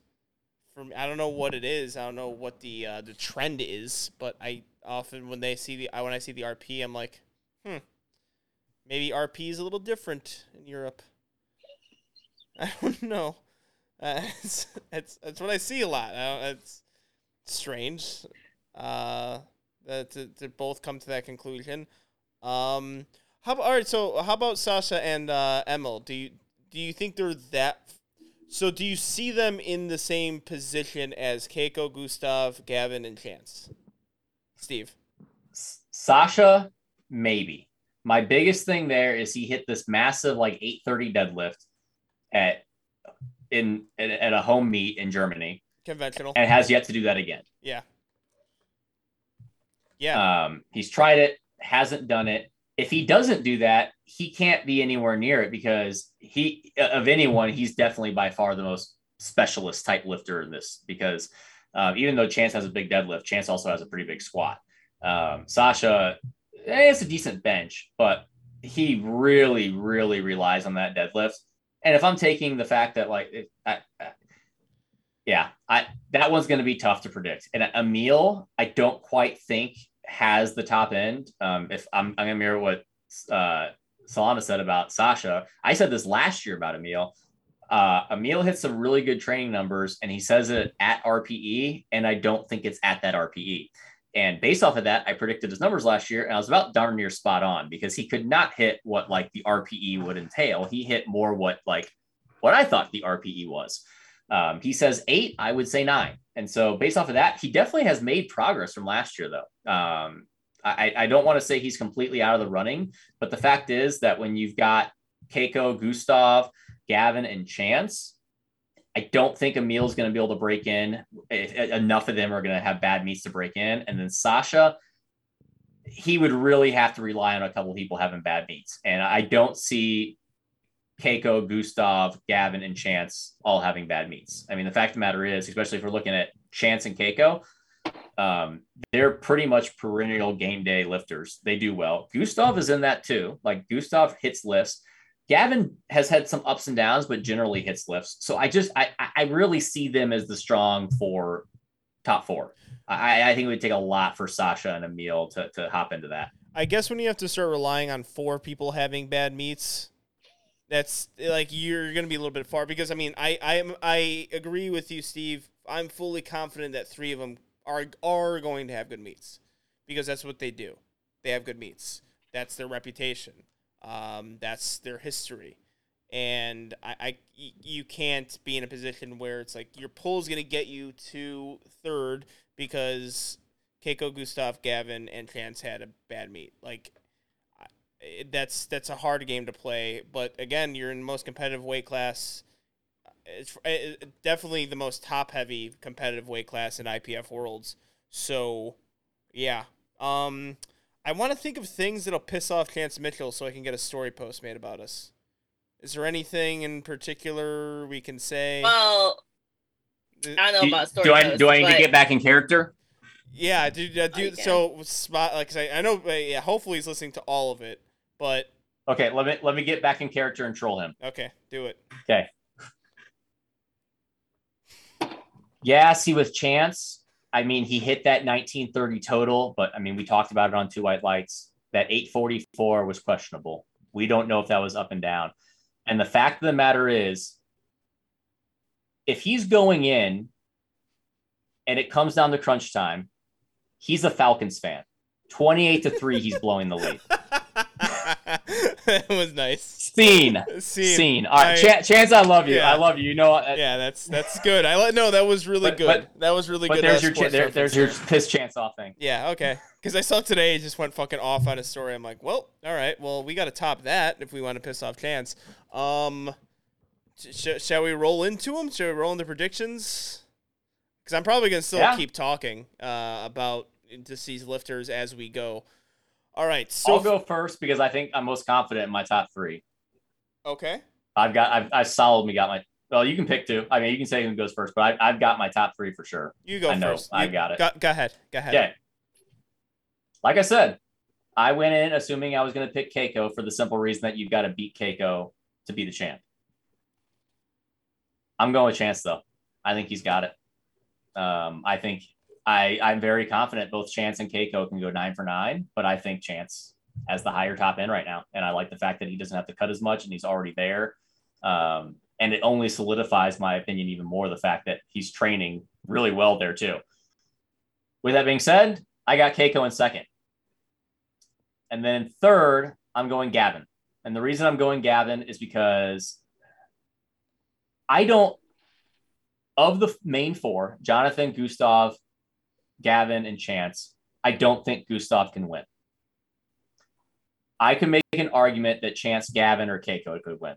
So it would behoove me to not put Gavin in the top 3 when I legitimately could see a situation that he could possibly win. If just somehow like everything is just perfect for him and we're all wrong about the travel and the weight cut, his deadlift is going well and he's just hiding it, I could see him winning. So therefore, I can't not have him in my top 3, knowing that I think he has the top end to potentially win it if it's just like the most perfect day ever.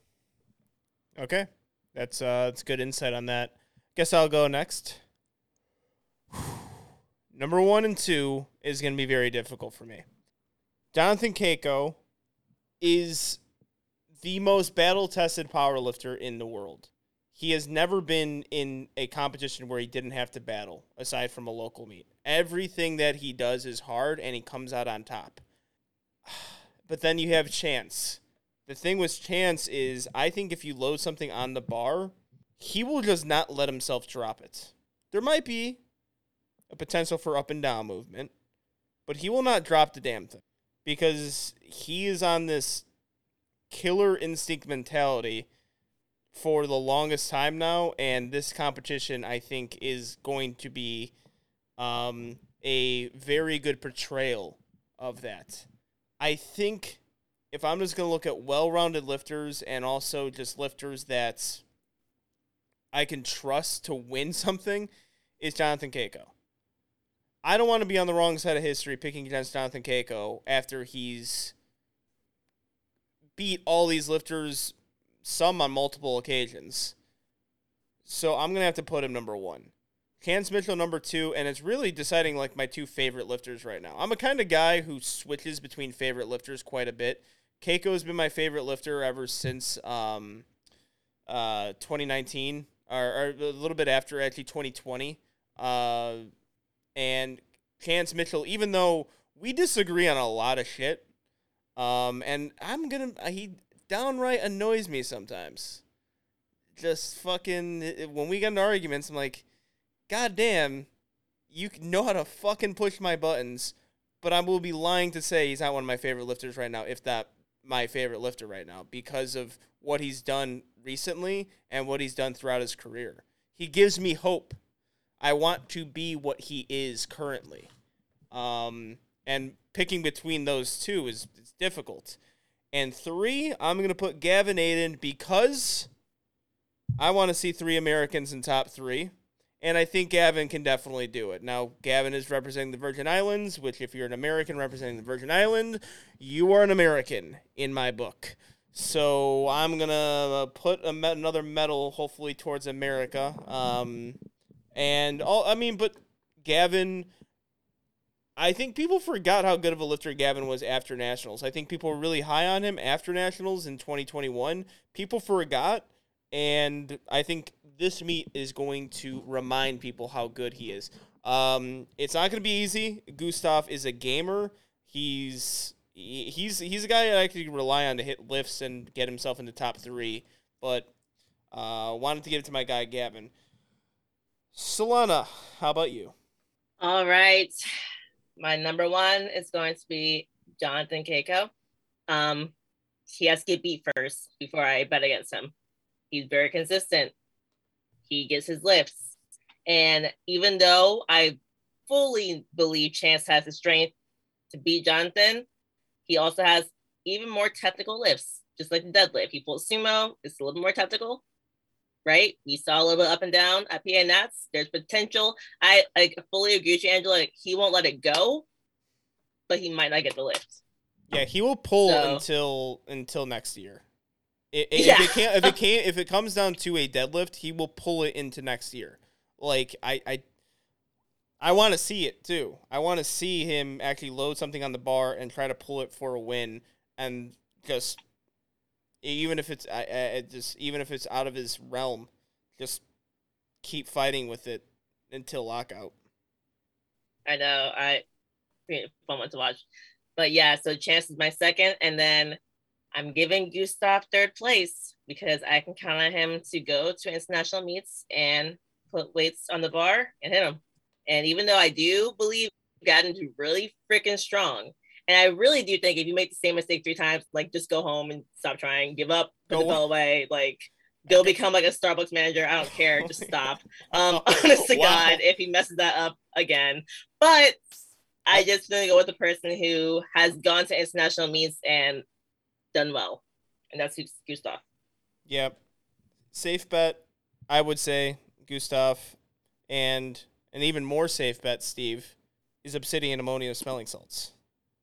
Ladies and gentlemen, go to hypedust.com and get yourself some Obsidian Ammonia Smelling Salts. Use promo code 2WL15 and get yourself some smelling salts that'll knock you into next week. They have different since they have different actually like tools and equipment on how to get the smelling salt, because there's an art to it. Steve explained the methodology of smelling salt, but there is an art to taking a smelling salt right so you don't take a full ass whiff and then cry and then not be able to see the bar on the platform like I did in 2020 Arnold. I took a smelling salt whiff so hard that I started to tear up and cry and I couldn't see the bar. So make sure you're actually looking at that stuff, but Obsidian got you covered. Use promo code 2WL15. Go to hypedust.com. They got merchandise as well. Buy it. Also, when you guys see them at powerlifting meets, buy the smelling salts. Buy one for yourself. Buy one for the gym. Get yourself some Obsidian. They're going to be a lot of meets because they give back to the sport. That's why I love them. That's why we love hypedust.com. And 105 kilo weight class, a weight class that I've always loved. The 93s and 105s. They have the bigger boys. They got the big, angry, heavy hitters. And they have the lifts that I think everyone in the world, not just in the sport of powerlifting, can always respect because of how heavy they lift. So, we got Emil Norling, Corentin Clement, and Mikey Davis. Yeah, this one's a bit more just like, it's pretty, like, I shouldn't say pretty simple. We aren't going to probably talk about as much, but Abdul Suleiman from Great Britain, he could have an outside shot if someone slips up and doesn't have a good meet. But for the most part, it's kind of just looking at Emil versus Quarantine versus Mikey. Like it's battle for the top three. And it's close. Emil currently coming in with the best total. Again, though, he hasn't had to travel. He did Sweden at IPF Worlds last year, and then he did EPF Championships, which I believe was Sweden again, and then he did the Swedish Championship. He's done a lot of Sweden meets. I want to see him travel. Quarantine, very young lifter, arguably the best junior 105 kilo lifter in the entire world. Incredibly strong. And then we got Mikey Davis. Mikey, PA Nats, didn't quite have the meet he was wanting, which really came down to deadlift grip. And I expect that to not be an issue because that was kind of a one-off thing. That was never something he struggled with before. I know he's working on in training. I don't think that's going to be an issue. So I think he can easily correct that. And if he does, I've literally got all three of these like right at competitors, like right at a 2,000 pound total. So it's kind of a toss up and it kind of comes back to like, what do you think can happen on the day? And maybe it's bias because we're probably going to have some US bias because one, we know the people, or two, we have more information. We've seen Quarantine and Emil do well on an international stage. They've done well. Haven't seen him travel this distance though. Haven't seen Mikey either. And I think he does cut a lot, but Mikey, I trust to hit lifts. Like he's a perennial 9 for 9 guy. Outside of PA Nats with the odd grip issue, he's perennial 9 for 9 guy where he just always hits his lifts. And I trust that.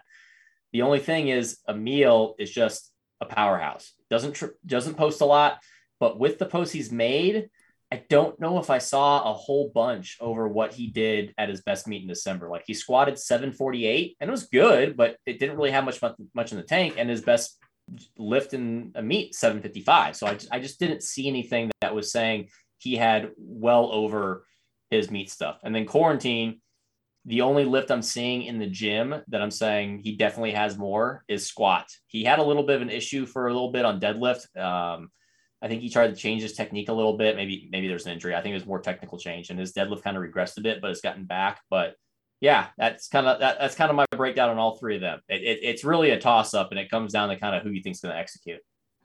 100%. Like, but just like you said about Mikey's meet, he had a big deadlift. He just needs to hit it at this competition. And besides PA Nats, he typically hits his lifts. So when I look at that, I'm definitely thinking Mikey could have a really strong meet and take it. But of course, Emil, his last meet was in March was a down meet. Didn't do so great. Had 1984 total. But before that, he had a better meet. And also, he just hit a 749 squat. I would say it's like RPE 9. So I don't think he's really getting momentum to see like bigger numbers for the squat than what we've seen before. And then even for his other lifts, like I saw 451 bench, it looked like it was pretty much all out. So yeah, like it's gonna be interesting. And I think Mikey can really. I think he can be the one to take it. Definitely biased. But so. Yeah, and for those who don't know with Emil, I mean the big thing with him was he got second to, maybe he got third. Quarantine got third last year. Emil got second to Anatoly. Then they both went to EPF championships, and Emil beat him, and that was huge. Like that was not really expected. And that's where he hit that 2023 total, but he hasn't quite been able to match that since. And obviously, since we're not talking about him, if you didn't know, Anatoly is not competing. He's from Ukraine, and because of the situation, I don't know if he's still kind of training, but I think he's kind of training in his basement and probably for the situation too. I don't know if he's allowed to travel, because I think he's also actually in the Ukrainian army. But yeah. Is he not on the roster at all? Is that confirmed? Because Anatoly? Yeah, Anatoly. Oh yeah, Anatoly is confirmed 100% out. Okay, so he's not on the roster. No. Okay. No. All right, because I was getting some different information about that. Yeah, this is a interesting little weight class, because I think if you look at it quick on paper from potentially a bias situation, Mikey Davis and Emil will be at the top there. And I think we're still waiting for Mikey Davis again to on form where he was in 2019, where he got second at 105s and looked like he was on trajectory of being the best 105 kilo lifter in the world. Injuries, I think, really halted that. And if you look at the numbers, it's just so hard to pick against Emil. Because you're saying a down meet at 1994 that he was able to hit? 1984. 1984 that he was able to hit. I still think that's a pretty safe range of total to win this weight class with a down meet. So I think you always have to expect lifters to be on their A game.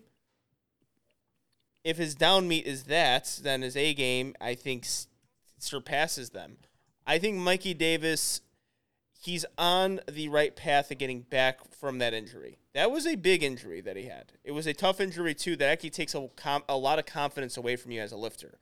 Because it happened at a meet during a lift, so whenever you're lifting, you could that's always going to be in the back of your mind. If he goes 9 for 9 at this meet and puts together a fantastic total, I think he could go 2K. I think he has it within him. He can definitely challenge Emil, and that will be a huge step in the right direction.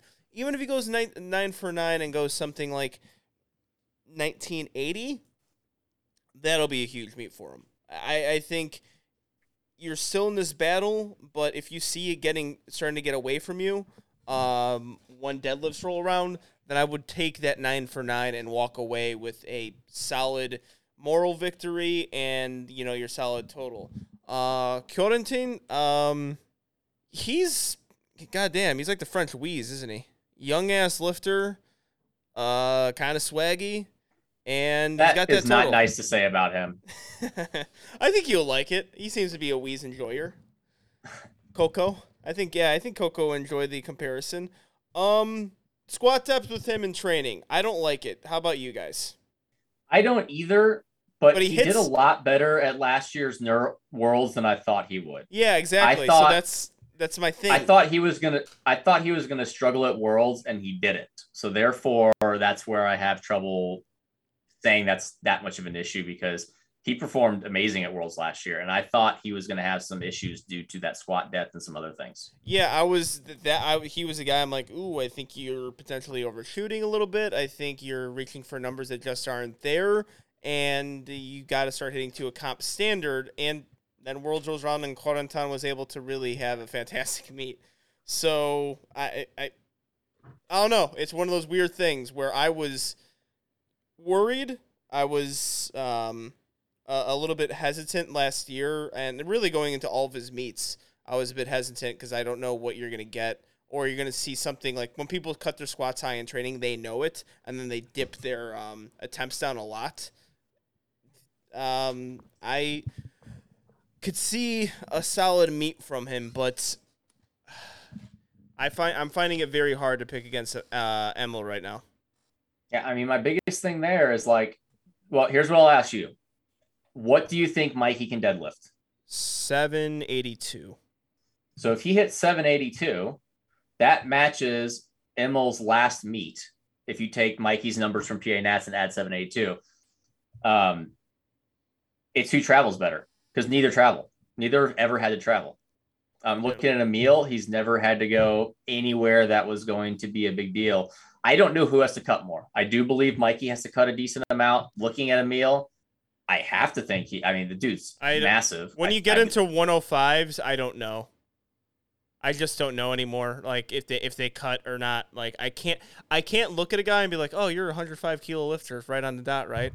You can be 105 to 120, and I would have no idea the difference.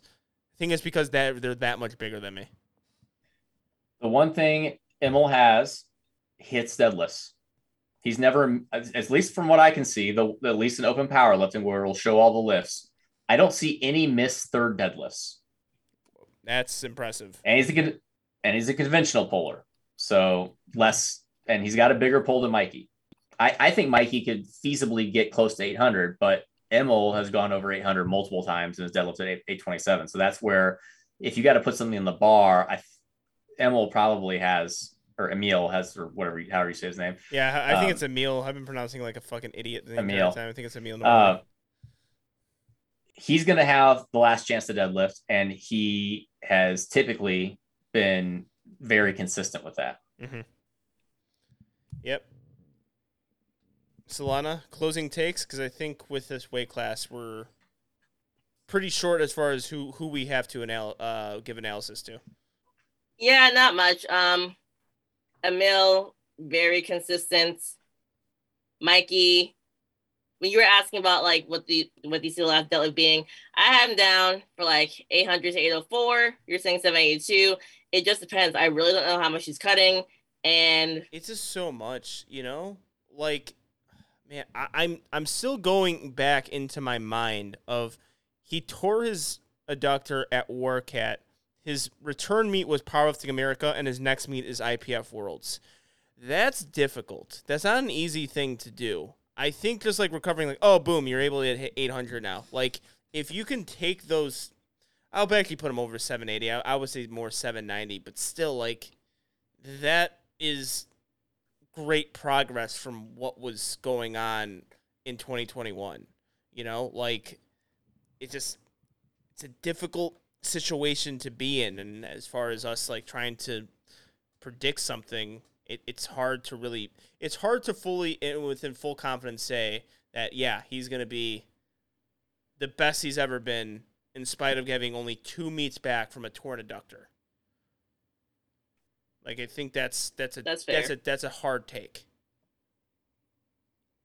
That's very fair. And then with quarantine, I just saw him hit a 738 squat, RPE 10, 782 dead RPE 10, and then 441 bench press. So if he comes in, hits something like those numbers, I have him like a 1975 total. So really, I would say Mikey should be able to beat him if he gets all of his lifts, but we are talking a lot about how he hasn't had lots of meets underneath his belt since he has had the bad injury. So I think he's the most up in the air for competition day. What do you think? Like, who's the most, like, you're not sure what they're going to actually total? Quarantine for me. Quarantine, yeah. Okay. Claymo is, he's young, too. That's another thing. He's as young, and there's not a whole lot of just a whole lot to gather. I mean, he posts a lot, but he's that typical French lifter where everything looks like it's about to kill him. And he hits it, and he's an incredibly strong lifter, but he's a hard person to judge. Mikey, I actually don't think he's up in the air. I think what we're seeing on what's going on with his training is a lot of positive signs, and I think we could actually predict a good total from him. I think it's all out in the I think it's all out in the open for Mikey. He cuts a lot. He hasn't traveled, but you see what he's capable of, and you saw what he was capable of in the past. I think judging him based on Powerlifting America Nationals is also just it's a very difficult thing because a weird meet too. Also bring that up, just a weird meet where it was this half competitive, half not competitive meet. So when you're not fully in it and not trying to maybe hit PRs and trying to sandbag a few things, that is not the best meet to judge a lifter off of unless they were in a battle. Like Keiko and Chance, that's where we get to judge. So, yeah. All right. Prediction time? Mm-hmm. Who starts? Who starts? Is it me, no? Or Solana? I think it's Solana, actually. Yeah, Solana. I think it's me. All right. I'm going first place, Emil Norling. I'm going to give Mikey second place. I'm going to give Corentin Clement third. All right. I think I'm up next, though, because I know Steve went first last time. I am going to go Emil Norling, and I really hate it because I love Mikey Davis. I think his day of IPF World Champion is coming, though. And I think he's going to establish himself again as one of the best lifters in the world. I think he just a little bit more time to really recover from that injury and get to a point where he is he's gonna be challenging. I mean, he is gonna still challenge. He's gonna be in the fight, but to be up there as far as IPF World Champions go, I think his day is coming. So Emil, Mikey Davis 2, and Corentin Clement. So I really think it's a toss-up between Mikey and Emil. And I just really am confident in Mikey putting it together this meet. I mean, he should have put it together at PA Nats, and he just had one little weird thing, and I don't think that's going to be an issue anymore. So I'm going Mikey first. I think it can be close. I mean, I think I have more confidence in Mikey going 9 for 9 than Emil going 9 for 9. I think Emil could miss a squat or a bench because he has done that in the past, where Mikey really doesn't miss squat or benches. So I'm going Mikey first, Emil second, Corentin in third. All right, well, there you have it. 105 kilo weight class. We are giving previews for IPF Worlds, and Stoic Gear is IPF approved, ladies and gentlemen. If you look at the backdrop, you're going to see the Stoic logo. Go to lift.net and get yourself some Stoic Gear. Use promo code Angelo10 to get the best quality gear in powerlifting. I wear it in the gym and on the platform because it is the best. I love the singlets, the knee sleeves, the wrist wraps. You're going to see me wear them all at Mega Nationals. You're going to see Chance Mitchell wear it too at IPF Worlds. Use promo code Angelo10. Go to lift.net. It is the most affordable as well. It's bang for your buck. And if you use that promo code Angelo10, you can save more money. Go to lift.net and get yourself some Stoic Gear. And now to the 120 kilo weight class. Now we're talking about some real big, angry, heavy hitters. And the top nominated total, Eric Willis. But then, just behind him, Big Chief Enrique Lugo. So, I don't think it's that exciting for first. Why not? Eric Willis. That nominated total is from when he was a super heavyweight.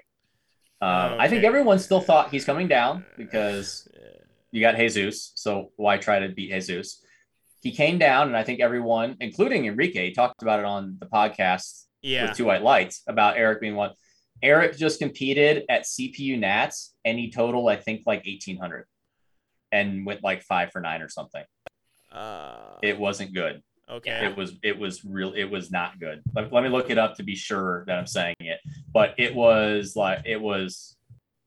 missed his third squat, missed his third bench, missed 2 deadlifts, totaled 1829. And he still wasn't even at weight yet. He was 14 pounds over the weight class.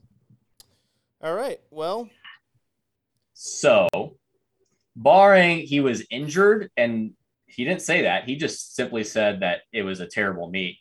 I don't necessarily, from that, I don't really see him actually in the picture. I think it's kind of then Enrique's to win, barring he messes up. And then from there, we have a really good battle between Bryce, Matus, Carl, Antti, and Nicholas for that second and third spot.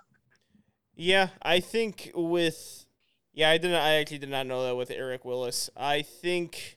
Would you put anyone really challenging for a first spot there? What is the range between Big Chief and the field? 50 to 60 pounds. Yep, that's exactly what I have. 50 to 60 pounds. Yep. All right. Yep. What does Bryce stack up in this then? The one that I thought was going to be the closest was Bryce Krawczyk, but I think he's got something wrong with his bench. I think he's got a shoulder issue. He only benched 374 at CP Nats. So what do you say? I was saying May 9th, like it was really recent. Oh, okay. It was part of like a highlight video. I think it's gone on his YouTube and he just posted it. I didn't get a chance to watch it, but it didn't look easy. And he was stating some things in his post that bench was a little off. But I mean, 374 was a pretty drastic difference from the 430 that he's done before. So like if we split the difference and Bryce goes like 400, it's not super close. And I mean, Bryce's training looks like it's going decent. I don't see anything based off of his CPU meet and then his training that says like he's hitting something significantly over what he's done before. So like, I think Bryce is very much in the running for second. I just don't see anyone that is going to challenge Enrique if Enrique comes in solid. And it looks like everything says that he's going to, because his training looks right on point. This is the best Big Chief I've ever seen.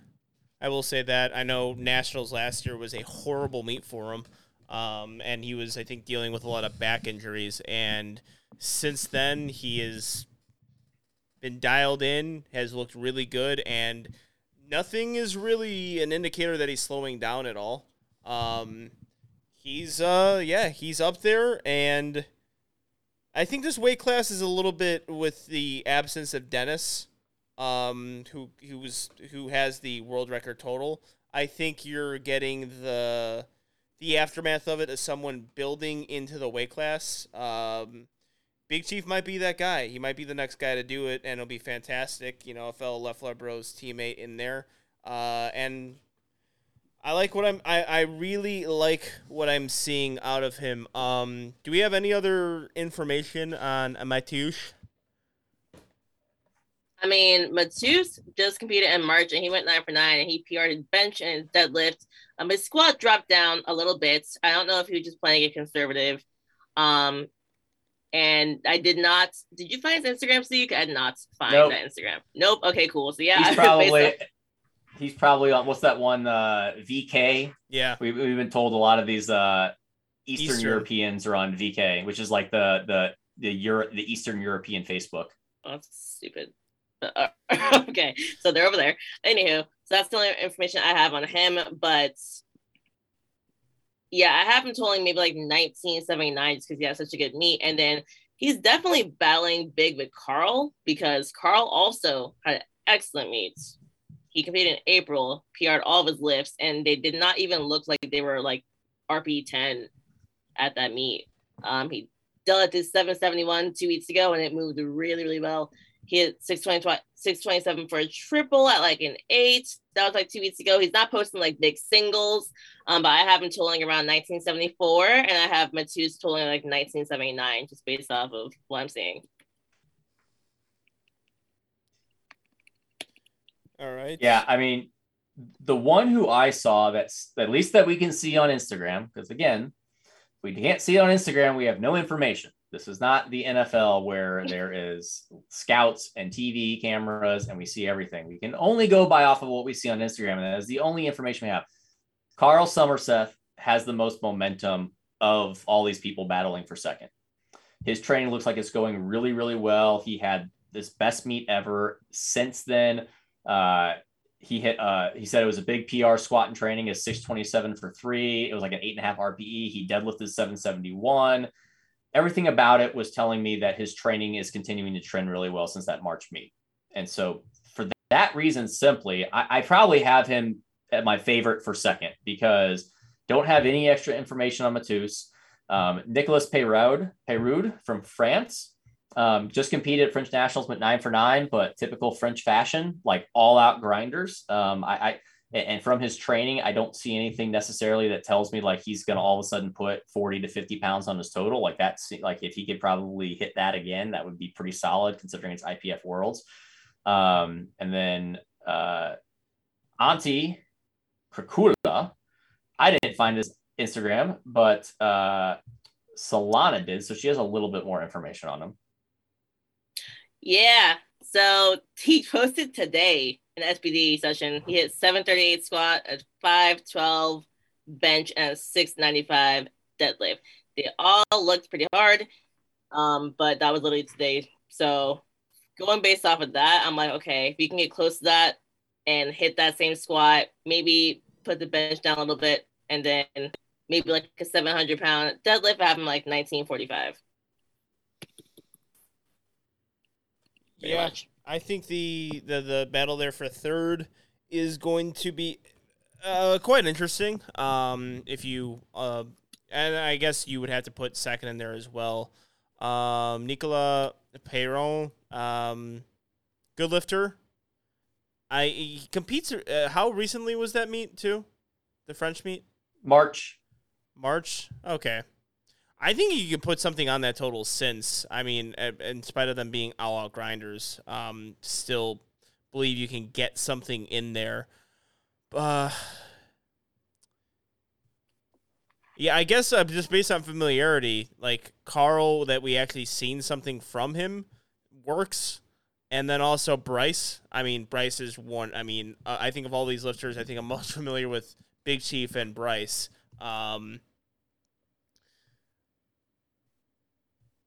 So I think I'm a little bit more confident putting in my podium position there. I'd have Bryce solidly. The bench press again. Yeah, I'm like, if I had, okay?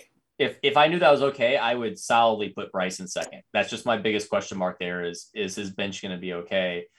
Because that's the biggest, because he's going to have the final pull, and we know he comes in clutch there too, and I fully expect him to be able to load what he needs on the bar. I just don't know if that's going to be to pull in the second. I think that's going to be to pull in the third based off of the bench. Mm-hmm. And that's what I've pretty much got him as. So, I mean, I then it comes down to, for me, Matus versus Carl for that second spot. And one of them's going to miss and one of them's going to hit. And I think I'm playing out in my head. One of them's going to make their third attempt and they're going to get second. One of them's going to miss. And then Bryce is going to pull over them into third. And then there rounds out our top three. And again, just from being able to see the training and the fact that he just had a perfect meet at Norwegian Nationals, I like Carl for that second spot. All right.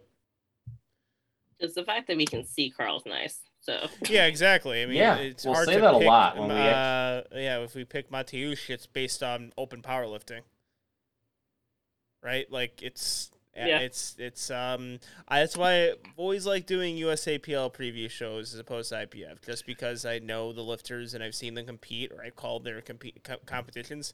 I haven't really seen Mateusz at all in my career. Actually, this is the first time I'm really seeing his name just when it was popped up on a Google Sheet. I'm like, okay, cool. Strong-ass lifter, that's for damn sure. But don't know really how he stacks up. Who goes first as far as predictions go? Is it me? I'll go because I already said it. Enrique first, Carl Somerset second, Bryce Krawczyk third.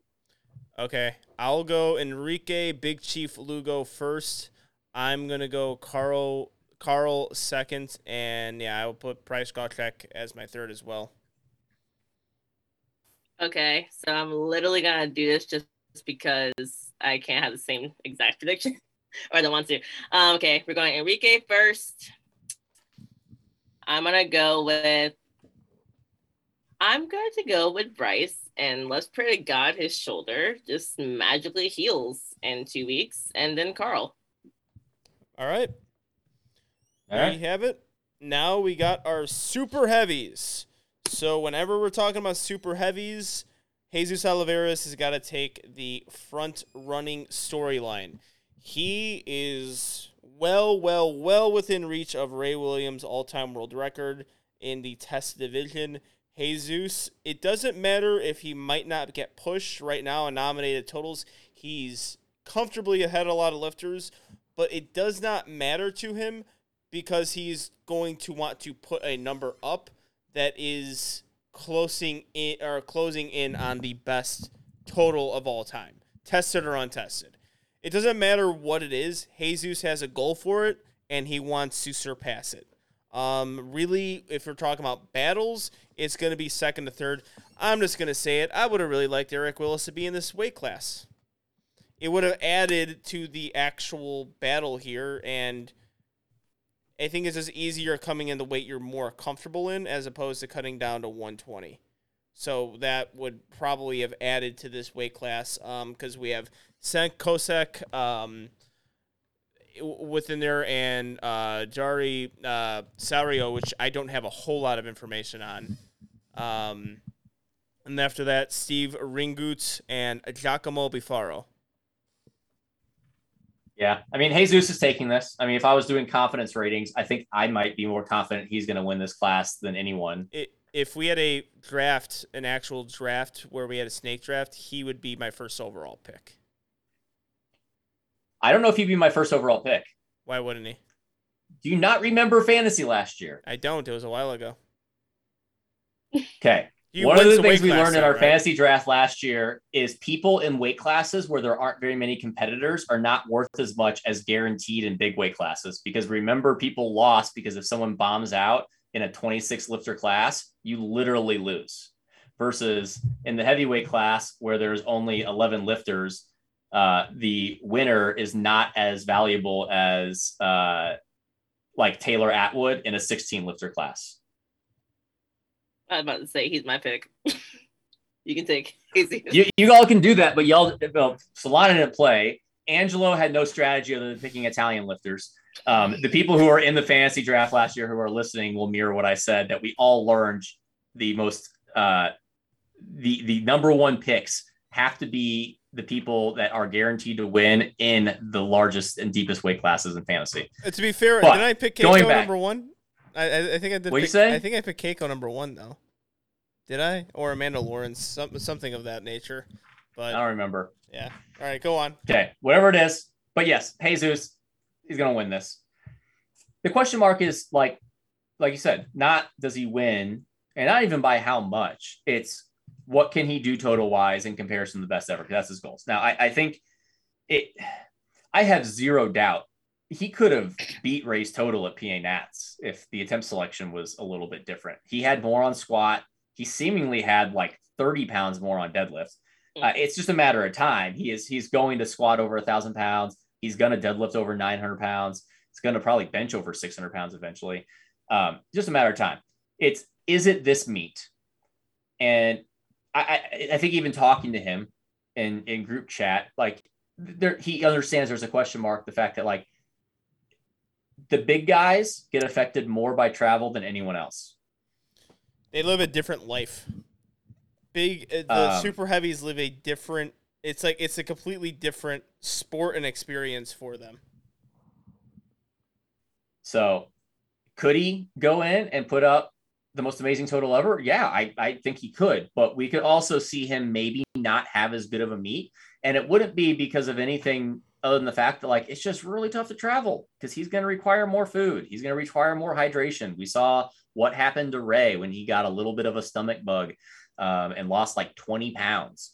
The fact of the matter is, if you're a 47 kilo female, 20 pounds is for a 400 pound male is more like losing 4 to 5 pounds. And yes, will that affect you? Yes, but it's not as extreme as it's going to be for a 400 plus pound man. So I think he very well probably can easily go over 2,400. I think that's very doable. It's the question, does he go over 1252? Because that's the goal, that 12.5 total, which is to beat Ray. I think he very much has the strength to do it. I think he easily has the strength to go like 1120-ish. It's a matter of, does the travel affect him? From there, the person that has the highest potential is Cenk Kosek. Undoubtedly. Zero question. He's totaled over 2,100 before. But Angela, do you remember the craziness of Cenk Kosek last year? I don't. He almost bombed out twice, yeah. I think. Okay, he almost bombed out on deadlift, and he almost bombed out on squat. Okay, IPF Worlds is a blur to me because all of like the competition happened during work, and that's when I moved to Houston. I remember that. It was like the first week of me moving to Houston, and I really couldn't. And if you guys don't know, I'm a teacher, so I actually have to pay attention to my job. Like, I can't just lose my focus and just watch powerlifting. I just remember all of IPF Worlds. Yeah, the fucking school I taught at. I remember just when IPF Worlds was up, I couldn't keep up to date with literally anything, and I had to try to make graphics on my lunch break just to update the Jonathan Keiko one. Like, I was getting updates the entire day, and I was, like, looking at, like, these long-ass text threads of the group chat we had with the fantasy draft, and I couldn't read any of them throughout the day. So sync. Well, I missed that we can't do. We're not doing our fantasy thing this year. Hopefully, we'll do it again next year. Just it's too much this year with USAPL and IPF being the same week. We just don't have time. But when sync was going, that group chat was blowing up because he was favored to win by a ton. Like it wasn't supposed to be even close, and he just kept missing lifts. And he's done it. He did it again at his most recent meet. He was just kind of missing lifts. If he hits his lifts, he's gone over 2,100. He has a massive deadlift. His kind of issue, I think is squat depth. And then his deadlift has been kind of iffy based off of a back injury that's off and on. Now, he's coming up a weight class because obviously he was 120 kilo before. When he hit that 2,100 kilo total, he was at the super heavyweights. So the potential's there. He very much has the ability to like lock in second and no one else is even close. It's just he's just had so many question marks based off of that performance last year and then his performance in February. And if he doesn't uptick from what he did in February, Yari Sario and Steve Ringut are right there, like right there. They're all around that 2,000 pound total mark. Now Yari had a private account, couldn't really see much of what he did. So I'm basically competed in March. So I'm basically projecting him just to repeat that total. Steve Ringut though, his actual nominated total is really low. It looked like maybe he sandbagged that because he had totaled 2,000 back in the day. I didn't see any videos of it, but it looked like he just sandbagged it and that wasn't like a real competition because his lifts in the gym are great. Like at that meet, he had 683 on squat, but he just doubled 705 on squat, like a 9 RPE. So that definitely was a sandbag meet. Like I've got him able to go probably like 720, 540 and 740, put him at a 2,000 pound total. That puts him again right there with Sync and Yari. I just have Sync as likely has the biggest top end. It's just does he execute? And then since I can't see Yari, I bias towards Steve because that SBD day he posted looked really, really good. Yeah. I think a big question mark with Yari too is like his bench press. I don't know if you noticed, but like he did a great job at March. At Nats, he missed the 429 bench, but in 2017, it seemed like he was doing like 457 bench. And like now it's more like 429 and he like never got back to those numbers. So his bench has kind of just like been dropping for a bit. Also, I know he does single ply as well. So I don't know how much that will affect why his numbers are kind of like up and down sometimes. But yeah, I remember looking at him too. Like, I mean, he's been competing for a while and competing at the international stage for a while. He's kind of had the same numbers for a while. So and again, he competes a lot. Like he competed 5 times last year. Well, that's Europe. I mean, Europeans, you crazy people sometimes compete a lot. I heard as one person competing 7 times in 2 months. Jesus Christ. Yeah. Okay, that's just bizarre. So, I don't even know how that works. so since the account's private and since he hasn't added anything really to his total in the last like 4 years, I mean, I'm just going to assume he's going to be right at the same spot. So I like the momentum a bit more of Steve. But I mean, if I'm going to take the fact like Sync is a big wild card, Sync could get 4th or he could get 2nd. Based off of the fact I of like him his, though his because potential. at super heavyweight, I just like him within that weight class. I feel like you get. Well, I do too. I have more. consistency. If he was at 120, I would not have very much confidence. Him at super heavyweight gives me more confidence that he's going to be able to come in here and probably lock in 2nd place. Yeah. Yep. So you want to go? Agree. You want to go to the predictions then? Oh, we can at least mention. There's one more. Oh God, Giacomo Bifaro. Giacomo Oh Bifaro. come on! Did you make that up? No, it's just fucking Italian. No, I got that one.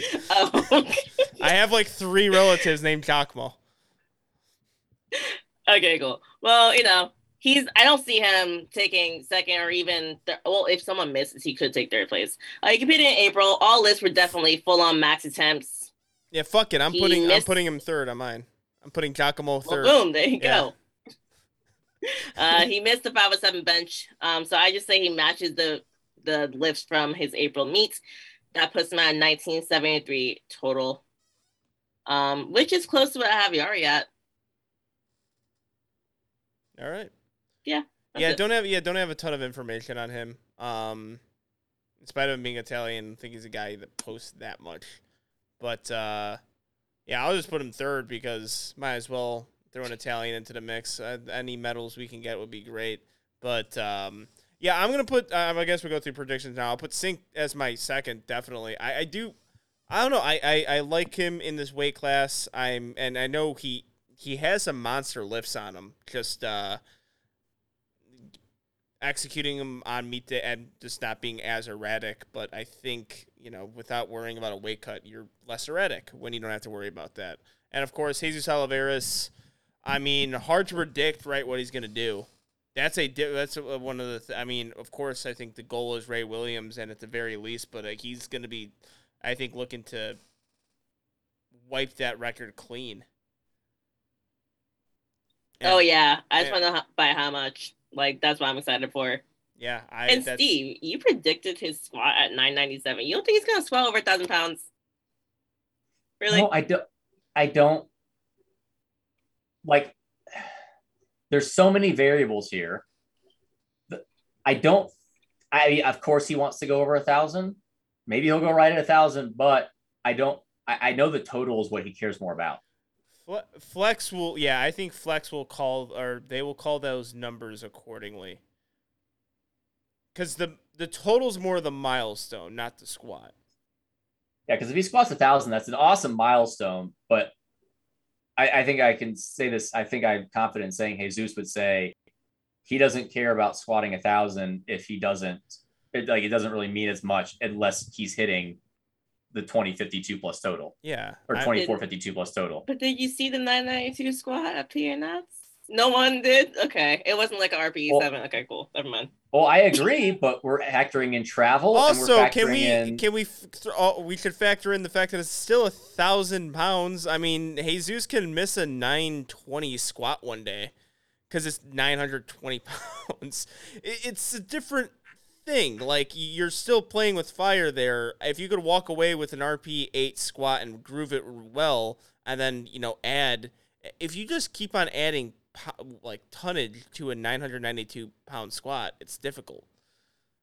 Nothing's. I think in that range, nothing's really easy. I mean, I honestly, again, this is speculation. I could see him not forcing anything on squat and then just seeing come deadlift and just loading up deadlift for whatever he needs. Yeah. Well, he did have the bar rolling on him a little bit for last year's nationals, but it seems like he clearly figured that out. Where it was Ray's ball game with the squat. Jesus is the deadlift god. Oh, I'm fascinated. I've never seen a super heavyweight deadlift so well. It's just I thought they couldn't do that. I thought all of them couldn't do that, and he can. Well, the crazy thing is, I'll still argue to this day one of the most impressive things about Ray wasn't his squat, it was his deadlift. Yeah, it's dead. Because yes, Ray has the greatest squat of all time, but the fact of the matter is the only reason he could total that is because of his deadlift. And I didn't know if we'd ever see another person that could do that, because there's only 2 super heavyweights really that have that kind of deadlift and squat ever. And it's been Dan Bell and Ray, and Jesus is the first one since to be able to seemingly pull what he does at that body weight and squat that much. Because you see Sink Kosak squat 661, deadlift 860. Usually you don't have both as a super heavyweight. Well, he was 120, it's the guys, but he was also 120 for such a long time too. So it's he's not the super heavyweight that Ray and Jesus are, where they're just so much bigger than everyone else. That's where it gets crazy. Random thing, Jesus, I think I could see him possibly doing this, is eventually going to an untested meet to face off with Dan Bell. Give him a deadlift bar. You think it's possible Jesus goes 1,000? That's so hard. Eventually, yeah, because he has got youth on his side. Because people forget that he's still 22 years old. I think that's just a really difficult thing with the deadlift bar. I think it'll help him to an extent, but 1,000 pounds, definitely. I actually think he's going 1,000 plus. I think with that squat bar. But the deadlift bar and just what he needs to add onto it, the 1,000 is going to be really difficult. I don't know if the squat bar helps him. It helps Jesus. I don't think it helps Ray. It does help Jesus because for I think Ray, no, I think Ray. I think it helps. No, I would 'Cause- think it would help Ray, but I know it wouldn't help. Or I think it would help Jesus. I know it wouldn't help Ray.